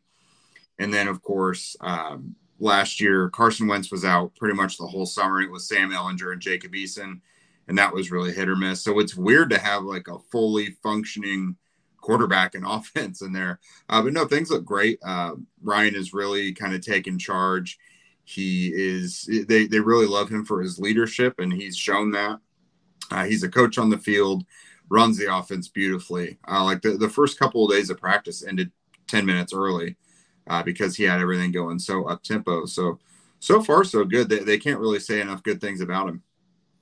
So, we bring up obviously how there has been, as long as Matt Ryan has been in Atlanta Falcons uniform, we go all the way back to Roddy White. We then have Julio Jones. We then have Calvin Ridley. At one point we had Mohamed Sanu, and now Matt Ryan does not have T.Y. Hilton right now. He's right now a free agent. Will we see a reunion? We don't know. We'll have to ask you that question later on. But he's got Michael Pittman Jr., who's looked pretty good. This is a different type of offense that he's got around him with the players and everything like that. It's tough because now Jack Doyle retired as well. Mo Alley Cox, we expect him to be the starting tight end. What are the weapons look like around Matt Ryan? We know the running back room is absolutely stacked. We'll get to that later on, but what do the weapons look like for Matt Ryan? Yeah, so the receiver group is kind of an unheralded bunch. Michael Pittman Jr., of course, is excellent. He's coming off his first 1,000-yard season, and he looks like the alpha dog so far in training camp. He looks fine. It almost looks like he's going to fall into 90 receptions this year, so he looks like he'll be all right. The rest of the guys, Paris Campbell, if he stays healthy, he looks really, really good so far. Alec Pierce, he can get some separation. He's big and he's sudden and fast. Usually has pretty sure hands, but he's a rookie. It'll be interesting to see him play against someone that's not a lockdown corner because they've had Stephon Gilmore glued to him like all summer, and that's not easy for a rookie. He had a tough matchup with Kyer Elam and the Bills last week. So he should be productive at some point. But really, you have to look at these pass catchers as a group. You have to include the running backs and the tight ends, like you mentioned. Drew Ogletree, he was a 6th round draft pick this year. Honestly, he looks like their best tight end so far. Mo Alley Cox will be the starter, unquestioned. But Ogletree really looks like the most intriguing guy out there. Kylan Granson has looked really good the last couple weeks as well. But Nyheim Hines and Jonathan Taylor are going to be heavily involved in the passing game, especially Hines. He's had 2 years where he's had 63 receptions, and it looks like he's poised to probably break that yet again. So I wouldn't be surprised if Hines gets 65 balls on the year or whatnot. But when you're looking at the Colts' weapons, you kind of have to take away the fact that the receiver group doesn't look all that deep, and you have to look at them as a pass-catching group as a whole. Mike, go ahead. Take it away. Yeah. Hey, Jake, thanks once again for coming on with us to break down the Colts. We talked about the offensive side of the ball. Let's go to the defensive side. And we saw the Colts, obviously, this offseason go out and trade for Yannick Ngakoue from the Las Vegas Raiders. They add a real impact pass rusher, or they hope that can translate over to Indianapolis to an already solid defense. We have this sort of renewed emphasis on the defensive line in terms of getting to the quarterback, getting that pass rush. How much of an impact can he bring to this Colts defense and make them a much better unit this year? Yeah, he's honestly been one of the most consistent pass rushers in the NFL since he came in 2016, I think it was. I think the stat is he's had like 8 sacks at least every year since he's been in the league. So he strings together consistency, and that's what the Colts need. Not that they didn't have any talent last year, but there were games where they didn't even touch the quarterback. And that's, that adding someone like Ngakoue, it not only is supposed to boost the pass rush, but they need that number one pass rusher that they can rely on. And he's gonna help some of the guys they already have, and vice versa. Like DeForest Buckner, there will be less attention that has to be paid to him. Same thing with Kwity Paye, second-year defensive end that they really expect to see a second-year jump from. So adding Ngakoue in there just kind of helps command attention, draw attention away from other guys. If they need to close out a game in the fourth quarter, they blew so many leads and they fell apart in so many close game situations last year. The pass rush can be a big difference maker there. And adding a guy like Stephon Gilmore at corner as well, that will also help because it makes the coverage last longer. So a lot of moves they've made this season or this offseason have really been centered around getting to the quarterback. You bring up the fact about the Stephon Gilmores of the world. Yannick Ngakwe's of the world. You also have a pair of Eagles, too, and the reason I'm saying that is just because I'm a fan. Yeah. But Rodney McLeod, Nick Foles, obviously, we know they were obviously, Nick Foles, undoubtedly, Frank Reich, they're reuniting once again. Rodney McLeod, a big part of the Super Bowl 52 team. These high-profile names that the Colts are bringing in around the guys like the DeForest Buckners, I guess we can call him now. What does he want to go by? Shaquille or Shaq? What are we going by? It looks like Shaquille so far. Okay, yeah. So one of the best linebackers in the NFL to put certain guys around him, and it looks as if that they are doing it. They're doing a solid job with that. Now that they've got these high-profile names, not the players, the names, though, does it really matter? Do you think that from what you have seen in training camp so far, that, it's going to be these high-profile names that are going to make the difference, or is it going to be the younger guys? I do expect some of those higher profile guys to kind of carry the torch because it's what they've done. DeForest Buckner has had an all-pro season with the Colts. Darius Leonard's been an all-pro every year. Kenny Moore just made his first Pro Bowl.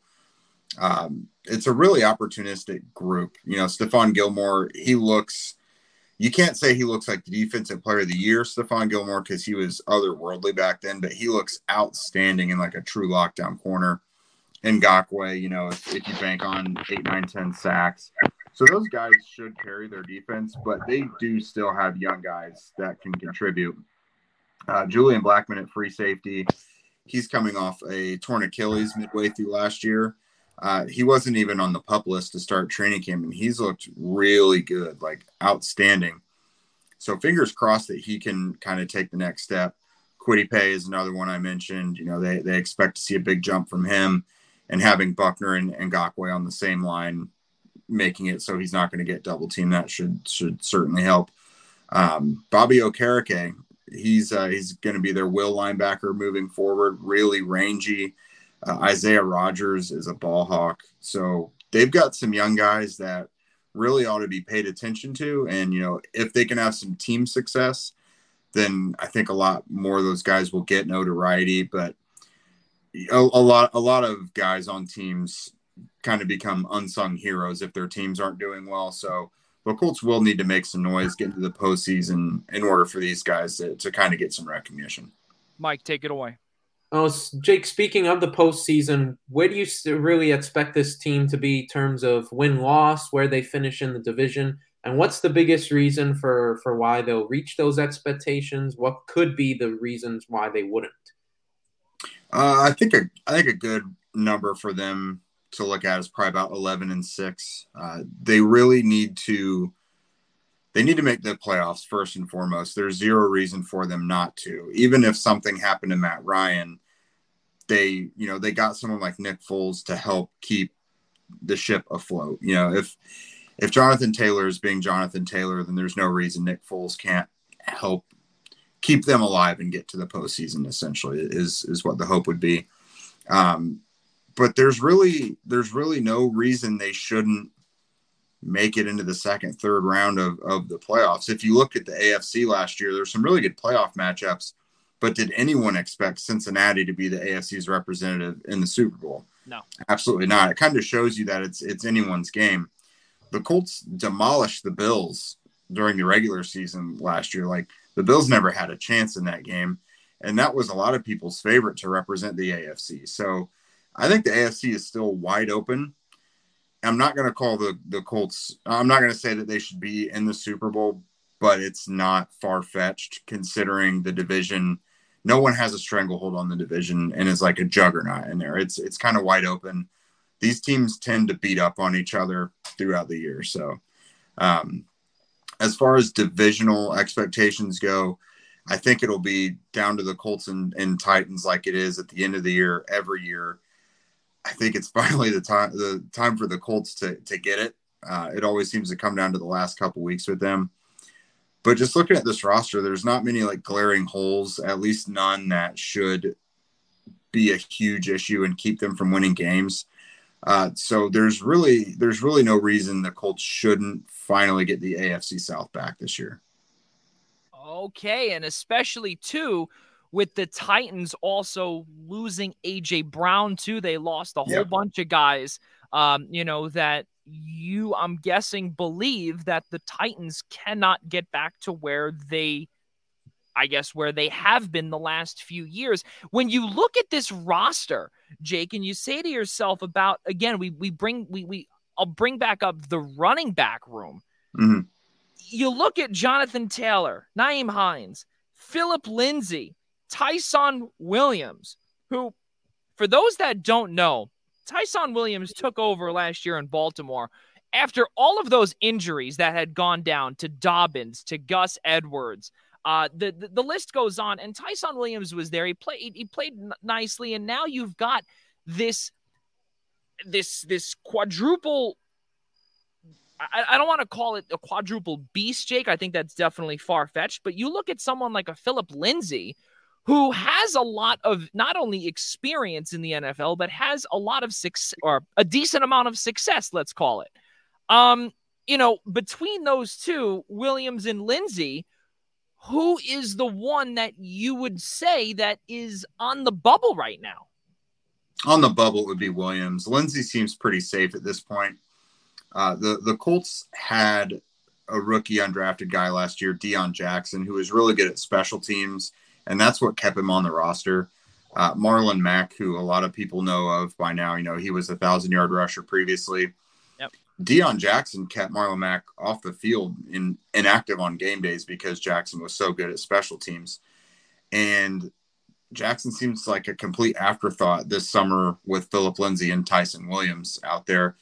And Lindsay has just looked like a really good runner. Like the issues there were in Houston and Miami where it was like, what happened to this guy? I think he must just fit the Colts really well. They do a lot of zone run based things, which he excelled at in Denver.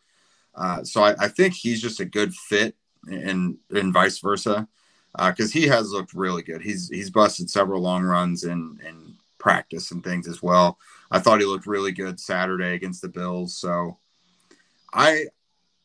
without saying he's an absolute lock, I think Lindsay is pretty safe. And if it's coming down to Deion Jackson getting his old spot back or Tyson Williams, I would give it to Williams as well. I wouldn't be shocked if they only carried 3 running backs, but at some point they would want to bring a fourth in. So I think Williams makes it as well. My last question for you before we bring in our good friend Evan Winter from A to Z Sports.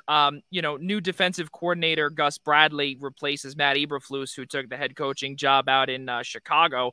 Gus Bradley, we know of him from his time down in Jacksonville. We also know his time down in out in Seattle as well, out in LA with the Chargers. Gus Bradley has been a lot of places, Jake, and his main focus obviously has been defense. The head coaching gig did not work out. It was an absolute disaster. But what does he bring that Matt Eberflus didn't? Yeah, so a couple big things. Bradley is known for getting the most out of some pass rushers, which is huge because it's something Eberflus's group just didn't. Yeah. The Colts had some talented pass rushers on the team that just needed to be developed, and they never quite got there. But under Bradley, that's kind of one of his specialties. But another thing he brings along with him is a really experienced staff. Ron Miles is one of the most highly regarded defensive backs coaches in the NFL. He came along with Bradley. Richard Smith coaching linebackers for a million years. He's there now. So he brought with him a really good staff. I think the pass rush is going to be the biggest thing, but also more man coverage. There was a lot of time. It was very, very frustrating where there would be key times where the Colts were just playing this off zone or these soft zones, the cornerbacks not pressing the receivers, and just quarterbacks would just eat the Colts defense alive sometimes. And it seems so avoidable just by playing man coverage, like just disrupt the receivers a little bit, And they really were leaning into the bend but don't break thing, and sometimes it broke them. But with Bradley, it looks like there's going to be a lot more man coverage, a lot of single high cover 3 stuff. So the good news is the Colts, I guess maybe just Chris Ballard specifically, general manager Chris Ballard, he has liked this style of defense. And so he's been collecting players that fit the scheme for a while. And so now Bradley is inheriting a defense with a bunch of guys that already fit into his scheme. Plus they added Ngakoue and Gilmore, and they drafted someone like Nick Cross. You know, they've got a lot of guys that fit this defense really well. So they should hit the ground running with Bradley. There's not a ton of work that he's got to do to get them going. Well, we will definitely see what happens with the Indianapolis Colts, because I have them as my favorite to win the AFC South. I had them last year, but that was just, I guess, my former Eagle fandom in me in terms of Carson Wentz, because, you know, we all know how that disaster happened. And I know Colts fans don't want to hear that name ever again, forever in existence. I don't blame everybody there. I can't stand him now either. Ladies and gentlemen, Jake Arthur, the deputy editor of the Horseshoe Huddle on Sports Illustrated, covering the Indianapolis Colts. Jake, thank you so much for coming on, and we hope to have you back on sometime during football season. Yeah, thanks for having me, guys. And thanks for dealing with my technical difficulties as I work off my phone here. It's all good. You enjoy the rest of training camp, and we will see you soon. Yeah, thanks. Take care, guys. All right, you too. Well, you know, as I say, this man needs no introduction, obviously, because, you know, not only is he a friend of our brand, he's also a friend of mine as well. And, you know, it's wild what, you know, it's funny. We message some folks and we say, who is the best guy to come on here? And, you know, for whatever. And I say this, you know, not biasedly, Mike, because, you know, that there's that guy, Evan, it is seriously just, you know, the great. Oh, there he is. Oh, okay. So I guess maybe it is bias. I don't know. Ladies and gentlemen, Evan Winter, managing editor of A to Z Sports, covering the Tampa Bay Bucks. Evan, good to see you, my man. How are things down in Nashville? It's going swell. Thanks for having me on, guys. Always happy to be here. And honestly, that just perked me up because I read about a woman in South Carolina getting killed by an alligator while I was waiting to come on and also listening. So that introduction definitely just perked up my spirits. Wow. How about that for an intro, huh? Well, I mean, listen. Do you feel a little different about that bias now? Well, you know what? I will say this, though. It's wild because we can go from sports to news in a quick second. We could talk about the Long Island shark attacks that we continuously see out here, right? It's nuts. Listen, I'll be honest with you. Cold showers are good enough for me now. I'm not looking to be, you know, a Great White's lunch out here at Jones Beach. We're good there. But you know, it's good to have you back, Evan. We're extremely grateful to you know, welcome you as the you know, NFC South representative to preview some things, especially with the Bucks, because there's so much to talk about. We're gonna have you on all the way into our kudos as well, because, you know, we gotta include you there. And we don't take that lightly either. The kudos we have certain people on for kudos, and you're on there now. Love that. And you're taking the place for Ian because he's on paternity leave. So yeah, so let's get things started here. You know, the big thing, obviously, Tom Brady, we know what happened in the offseason, retiring, unretiring. He's left the team for a couple of weeks now. We don't know what the deal is. What's going on down there? Yeah, so at the end of the day, it's some kind of plan that him and Giselle and company, you know, their kids, it's probably, we don't know for sure, but it's probably something big that they planned whenever he retired in the first place, before he unretired. And, you know, Tom Brady's Tom Brady and Giselle Bündchen is Giselle Bündchen. But at the end of the day, there's some places out there that have like no cancellation policies. You know, you book a certain trip, you're going to a certain place. With them, it's probably like, you know, a trip to some like remote island with like extinct lizards, you know, like, or nearly extinct like animal sea life and all this other stuff. You can only go there on the third moon of every September, you know, some kind of crazy crap like that. So at the end of the day, but in all seriousness, he's just had some kind of prior family issue, or not issue, trip planned. And Ian Rappaport, the one thing that was officially confirmed is nothing's going on personally with him health-wise. Nothing's going on personally or health-wise with anybody close to him. So it just sounds like some fun in the sun for the family. But when you throw in all the Miami stuff that led up to it, the investigation with the legal tampering and, the docking of draft picks and finding out that Tom Brady not only spoke to the Dolphins, but he spoke to them about playing for them in 2022 in December of 2021 when the Bucs were right in the middle of a playoff run. It looks weird. It definitely looks weird, but as they all often say, optics don't contain the whole truth, but the optics certainly are weird at best in this whole situation. Yeah, that is definitely something to keep our eyes peeled for because, especially when, and I didn't know that, December of 21, he's in the middle of a postseason, or he's about to be in the postseason towards the latter portion of the regular season. And he's having these conversations. It just shows and again, this is no bias. This is just the truth. Stephen Ross needs to sell that team because he needs to get that stripped from him. It's a disaster down there. Continuing on here, you look at what the offensive line is going to look like in front of Tom Brady. And we all know the right side is all squared away. Yep. Shaq Mason, former guard for the New England Patriots. So Tom reunites with an old pal. He still has Tristan Wirfs over there on the right side, on the right tackle side. But now Ryan Jensen, the starting center, knee injury in camp. Latest on him. What do we've got from him? They still don't really know. They say the swelling still has. This is what Todd Bowles said on Sunday, I believe, after the game, after the Miami game on Saturday. He said the swelling still hasn't gone down far enough for them to really do the tests that are needed or required, rather, to get a full diagnosis. However, at this game on Saturday, Jensen was walking around. Now, he did have a walking boot on, a leg brace on, but he wasn't on crutches. And, he's a big dude. He's a tall dude. So he's got to have something to support that extra weight if both legs aren't going.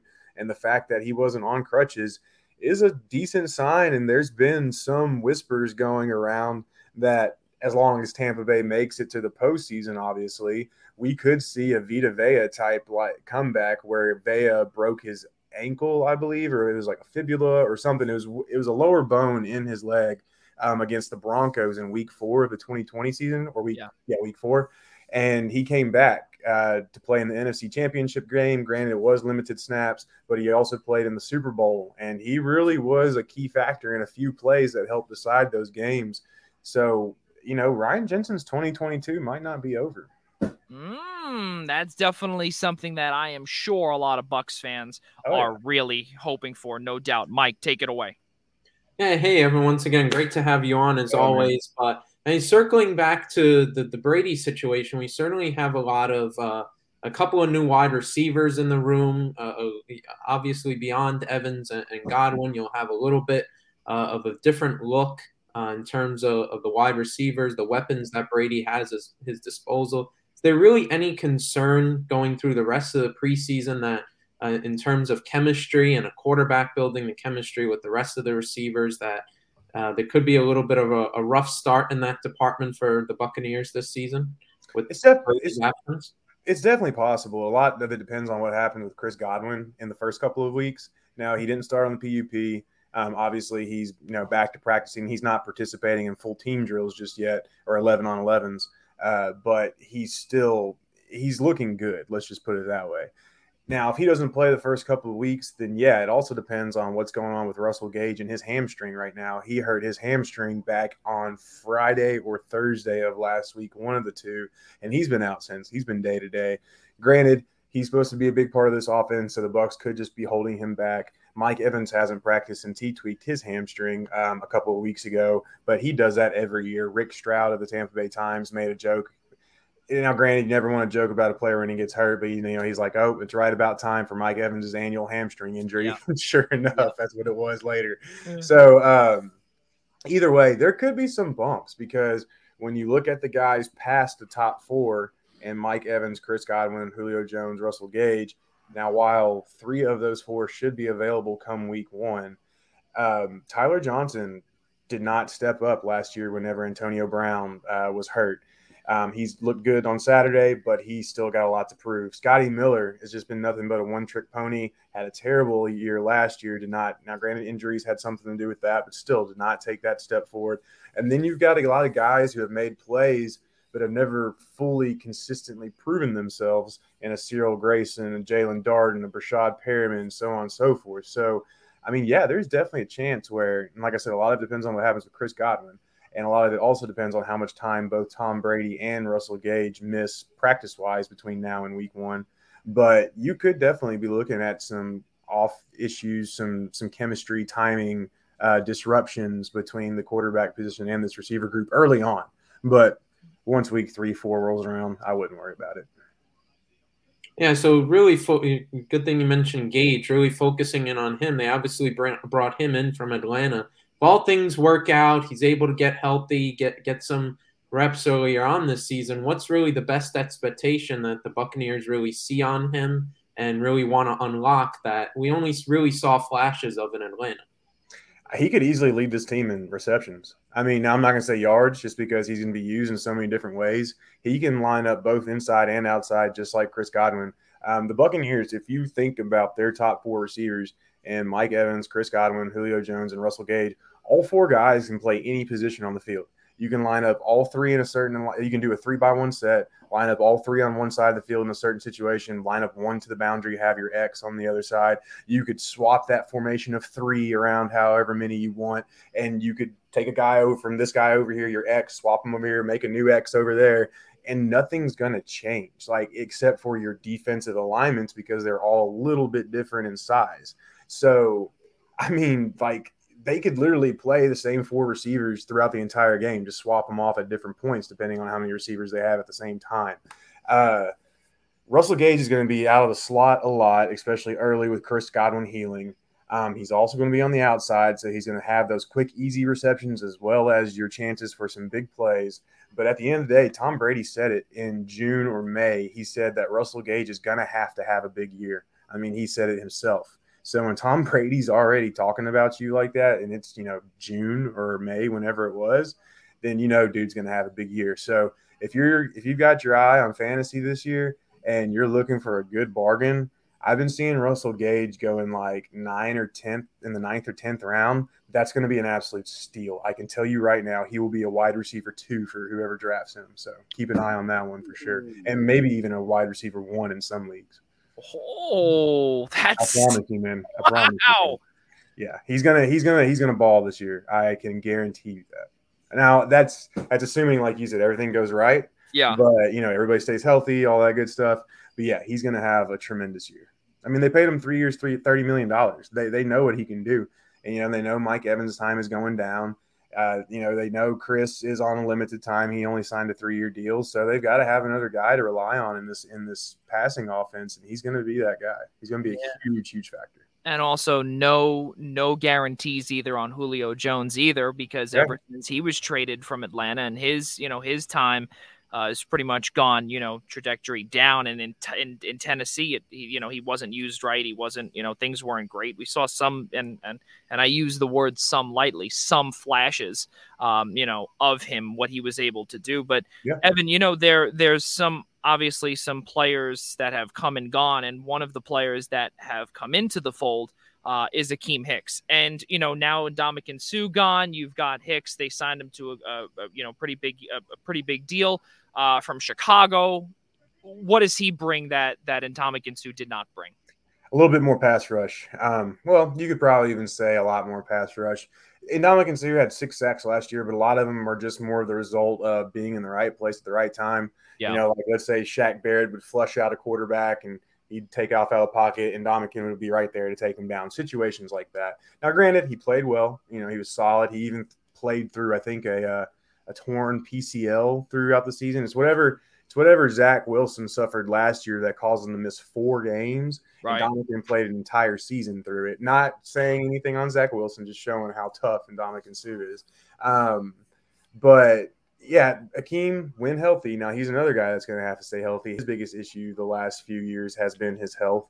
But when he's healthy, he is one of the most dynamic interior defenders in the NFL. I wouldn't say top 5. I would say probably around top 10, maybe top 8 at the highest.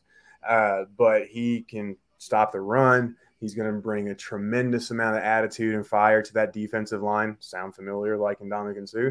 And then he also, like I said, he's got more pass rush ability in him next to Akeem or next to Vita Vea, and then next to Will Golson. And when they sprinkle in Logan Hall, their first round, their first pick of the draft, which was the first pick of the second round, that's always fun to say. Whenever he subs in on nickel packages, man, that defensive line is going to be unreal for this Bucs team. I mean, this front seven, I wouldn't say it's as good as the front seven that helped them win the Super Bowl in 2020. But if Joe Jarzynka can take that step this year like he's supposed to, and Akeem Hicks can stay healthy, it'll be damn close. Logan Hall, first pick, as you brought up, second round, number 33 overall, with the trade from Jacksonville for the number 27 overall pick, and then the Bucs got a few more picks in that deal, of course. Evan, my last question before we wrap our show up here tonight, and you'll be sticking around with us, which is awesome. Jordan Whitehead gone, now up here with the Jets. Now things are a little different. He started every game, or pretty much every game last season, for the Bucs. Now you've got 2019 third round pick out of Kentucky, Mike Edwards. He's lined up to take over next to Antoine Winfield Jr. And also keep in mind too, he was suspended 3 games, COVID issue, December of 21. What do we expect out of Mike Edwards there at the free safety position? Yeah, it's going to be interesting to see what happens with him this year, because the Bucs brought in Logan Ryan as well, former Rutgers guy who played for the Patriots, as y'all know, and played for the Giants, as well as the Titans down here. Right now, the reports out of camp are that Logan's been running mostly at free safety a lot with the ones, and then Antoine's been playing down closer in the box, which makes a lot more sense because Antoine, while he's pretty good in coverage, he's more of a better of a run defender. He's a physical safety. He's a really good blitzer, and he can line up in the slot at times, and he can cover tight ends at times. And they've been talking about Mike Edwards as been almost a rotational player in the nickel packages, which makes sense. And he would play nickel or free safety. And they've been talking about deploying a lot of big nickel, 3 safeties, but 5 defensive backs total. They've been talking about deploying a lot of those packages and having Mike Edwards. So in terms of expectations, this is a contract year for him. It's crazy because only Carlton Davis and Antoine Winfield are the only 2 defensive backs on the roster right now that will still have a contract after this year. Like a lot of, and now, well, I take that back. Zion McCollum, the rookie they just drafted in the 5th round, he'll still be. But in terms of starters, they're the only 2 starters that will still have a contract next year. So this is a big year for Mike Edwards, and it's his year. He's flashed so much in the past. The dude's an absolute ball hawk. And when he's come in to sub in for Jordan Whitehead or an Antoine, who's players that have been hurt, he's played really well. But he's never shown that he could be a full-time starter. And we don't know why that is, so on and so forth. Even though Jordan Whitehead was great for the Bucs, you still saw more playmaking ability with Mike Edwards in terms of ball hawking. Regardless, right now it's tough to say what to expect. I would say expect him to play probably about 45% of snaps, mix in on these big nickel packages, get in the slot there from time to time. And then if he can wrestle away the starting position from Logan Ryan, then I think right now he's got an uphill battle to climb. But I do still think that you will see him contribute a lot. Just right now, I just don't really have a good beat on that, man.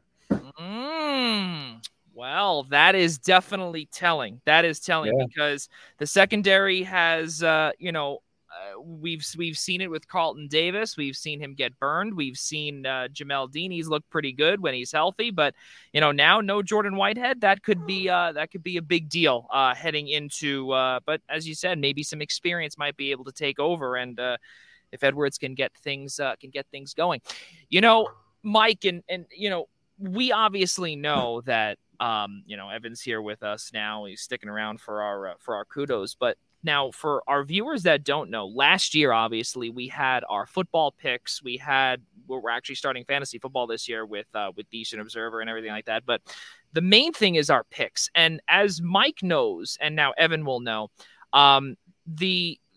as pathetic as this sounds, the primetime rundown lost to a bunch of wrestling guys, and now it was sad. It was very sad because, as Mike knows, it grinds his gears, and he had to air out his grievances, all the above with that.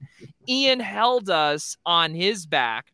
But the reason why we're saying this here is because now we have brought in our good friend Evan Winter to join our football picks.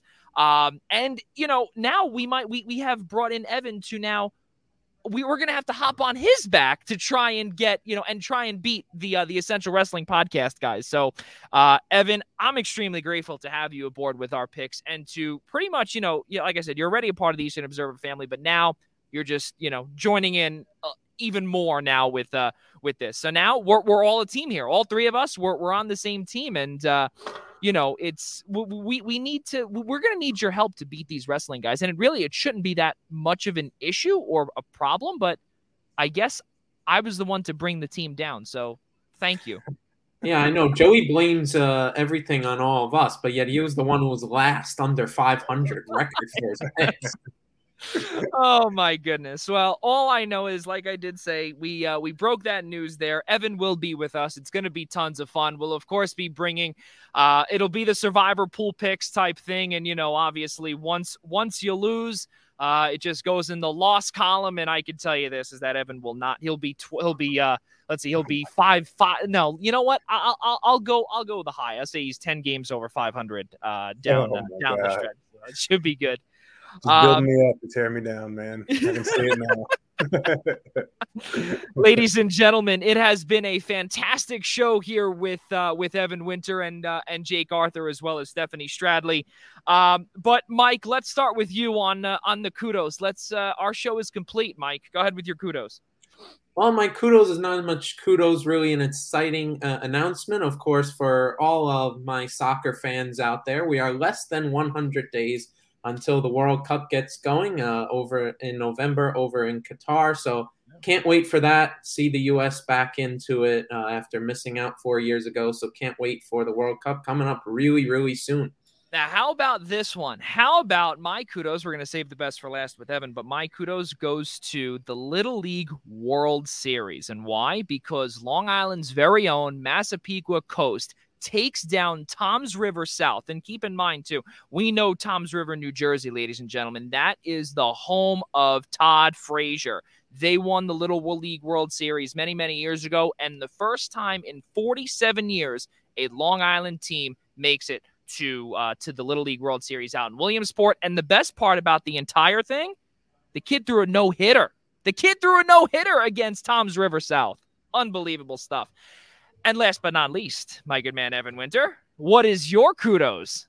My kudos has to be Zach Wilson.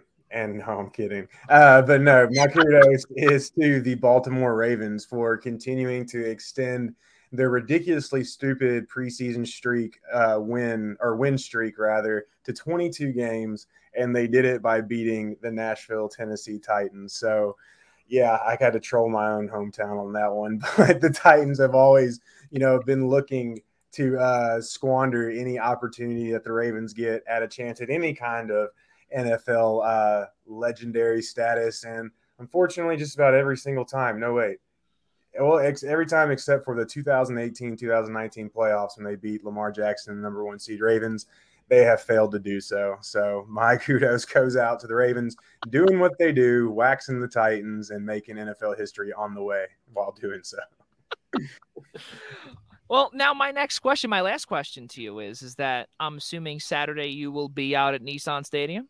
Yep. Yes, sir. I will be there. I'm actually going to the first they have 2 joint practices on Wednesday and Thursday. I'll be at the Wednesday one. I will not be at the Thursday one. Okay. But yeah, then I'll be at the game on Saturday. That is fantastic. And of course, our good friend Brian Morales from Wagner College says, "Come on, Evan, leave Zach Attack alone. He's hurting." Well, go out of bounds, Zach. Go out of bounds, and you won't be hurting as much. That's all I gotta say. Well, did you see Justin Fields? Did you see Justin Fields on his scramble this year? He went straight out of bounds. That's what you need to do, Zach. As your mom's friend isn't on the field; she's over in the sidelines. Go off into the stands. That's where she's at. Oh, this is fantastic. This is fantastic. We are so happy to have Evan Winter here with us, ladies and gentlemen. I feel like the internet was waiting to make that meme and nobody jumped on it, and finally Evan filled that void. Like, just have a picture of his mom's friends like in the stands, like doing the like come to me thing or something like that. Like, it's so easy, man. Like, I don't have the skills to do it. That's all. Ladies and gentlemen, tomorrow the Essential Wrestling Podcast is back. Episode number 114 is back, presented to you by ProWrestlingPick'em.com. Be sure to join Al Carl, John DeConnie, John Smith, and Gary Meheavy for all things wrestling. They will be previewing the NXT Heatwave pay-per-view tomorrow night. That will be taking place tomorrow night, I think around 8 o'clock.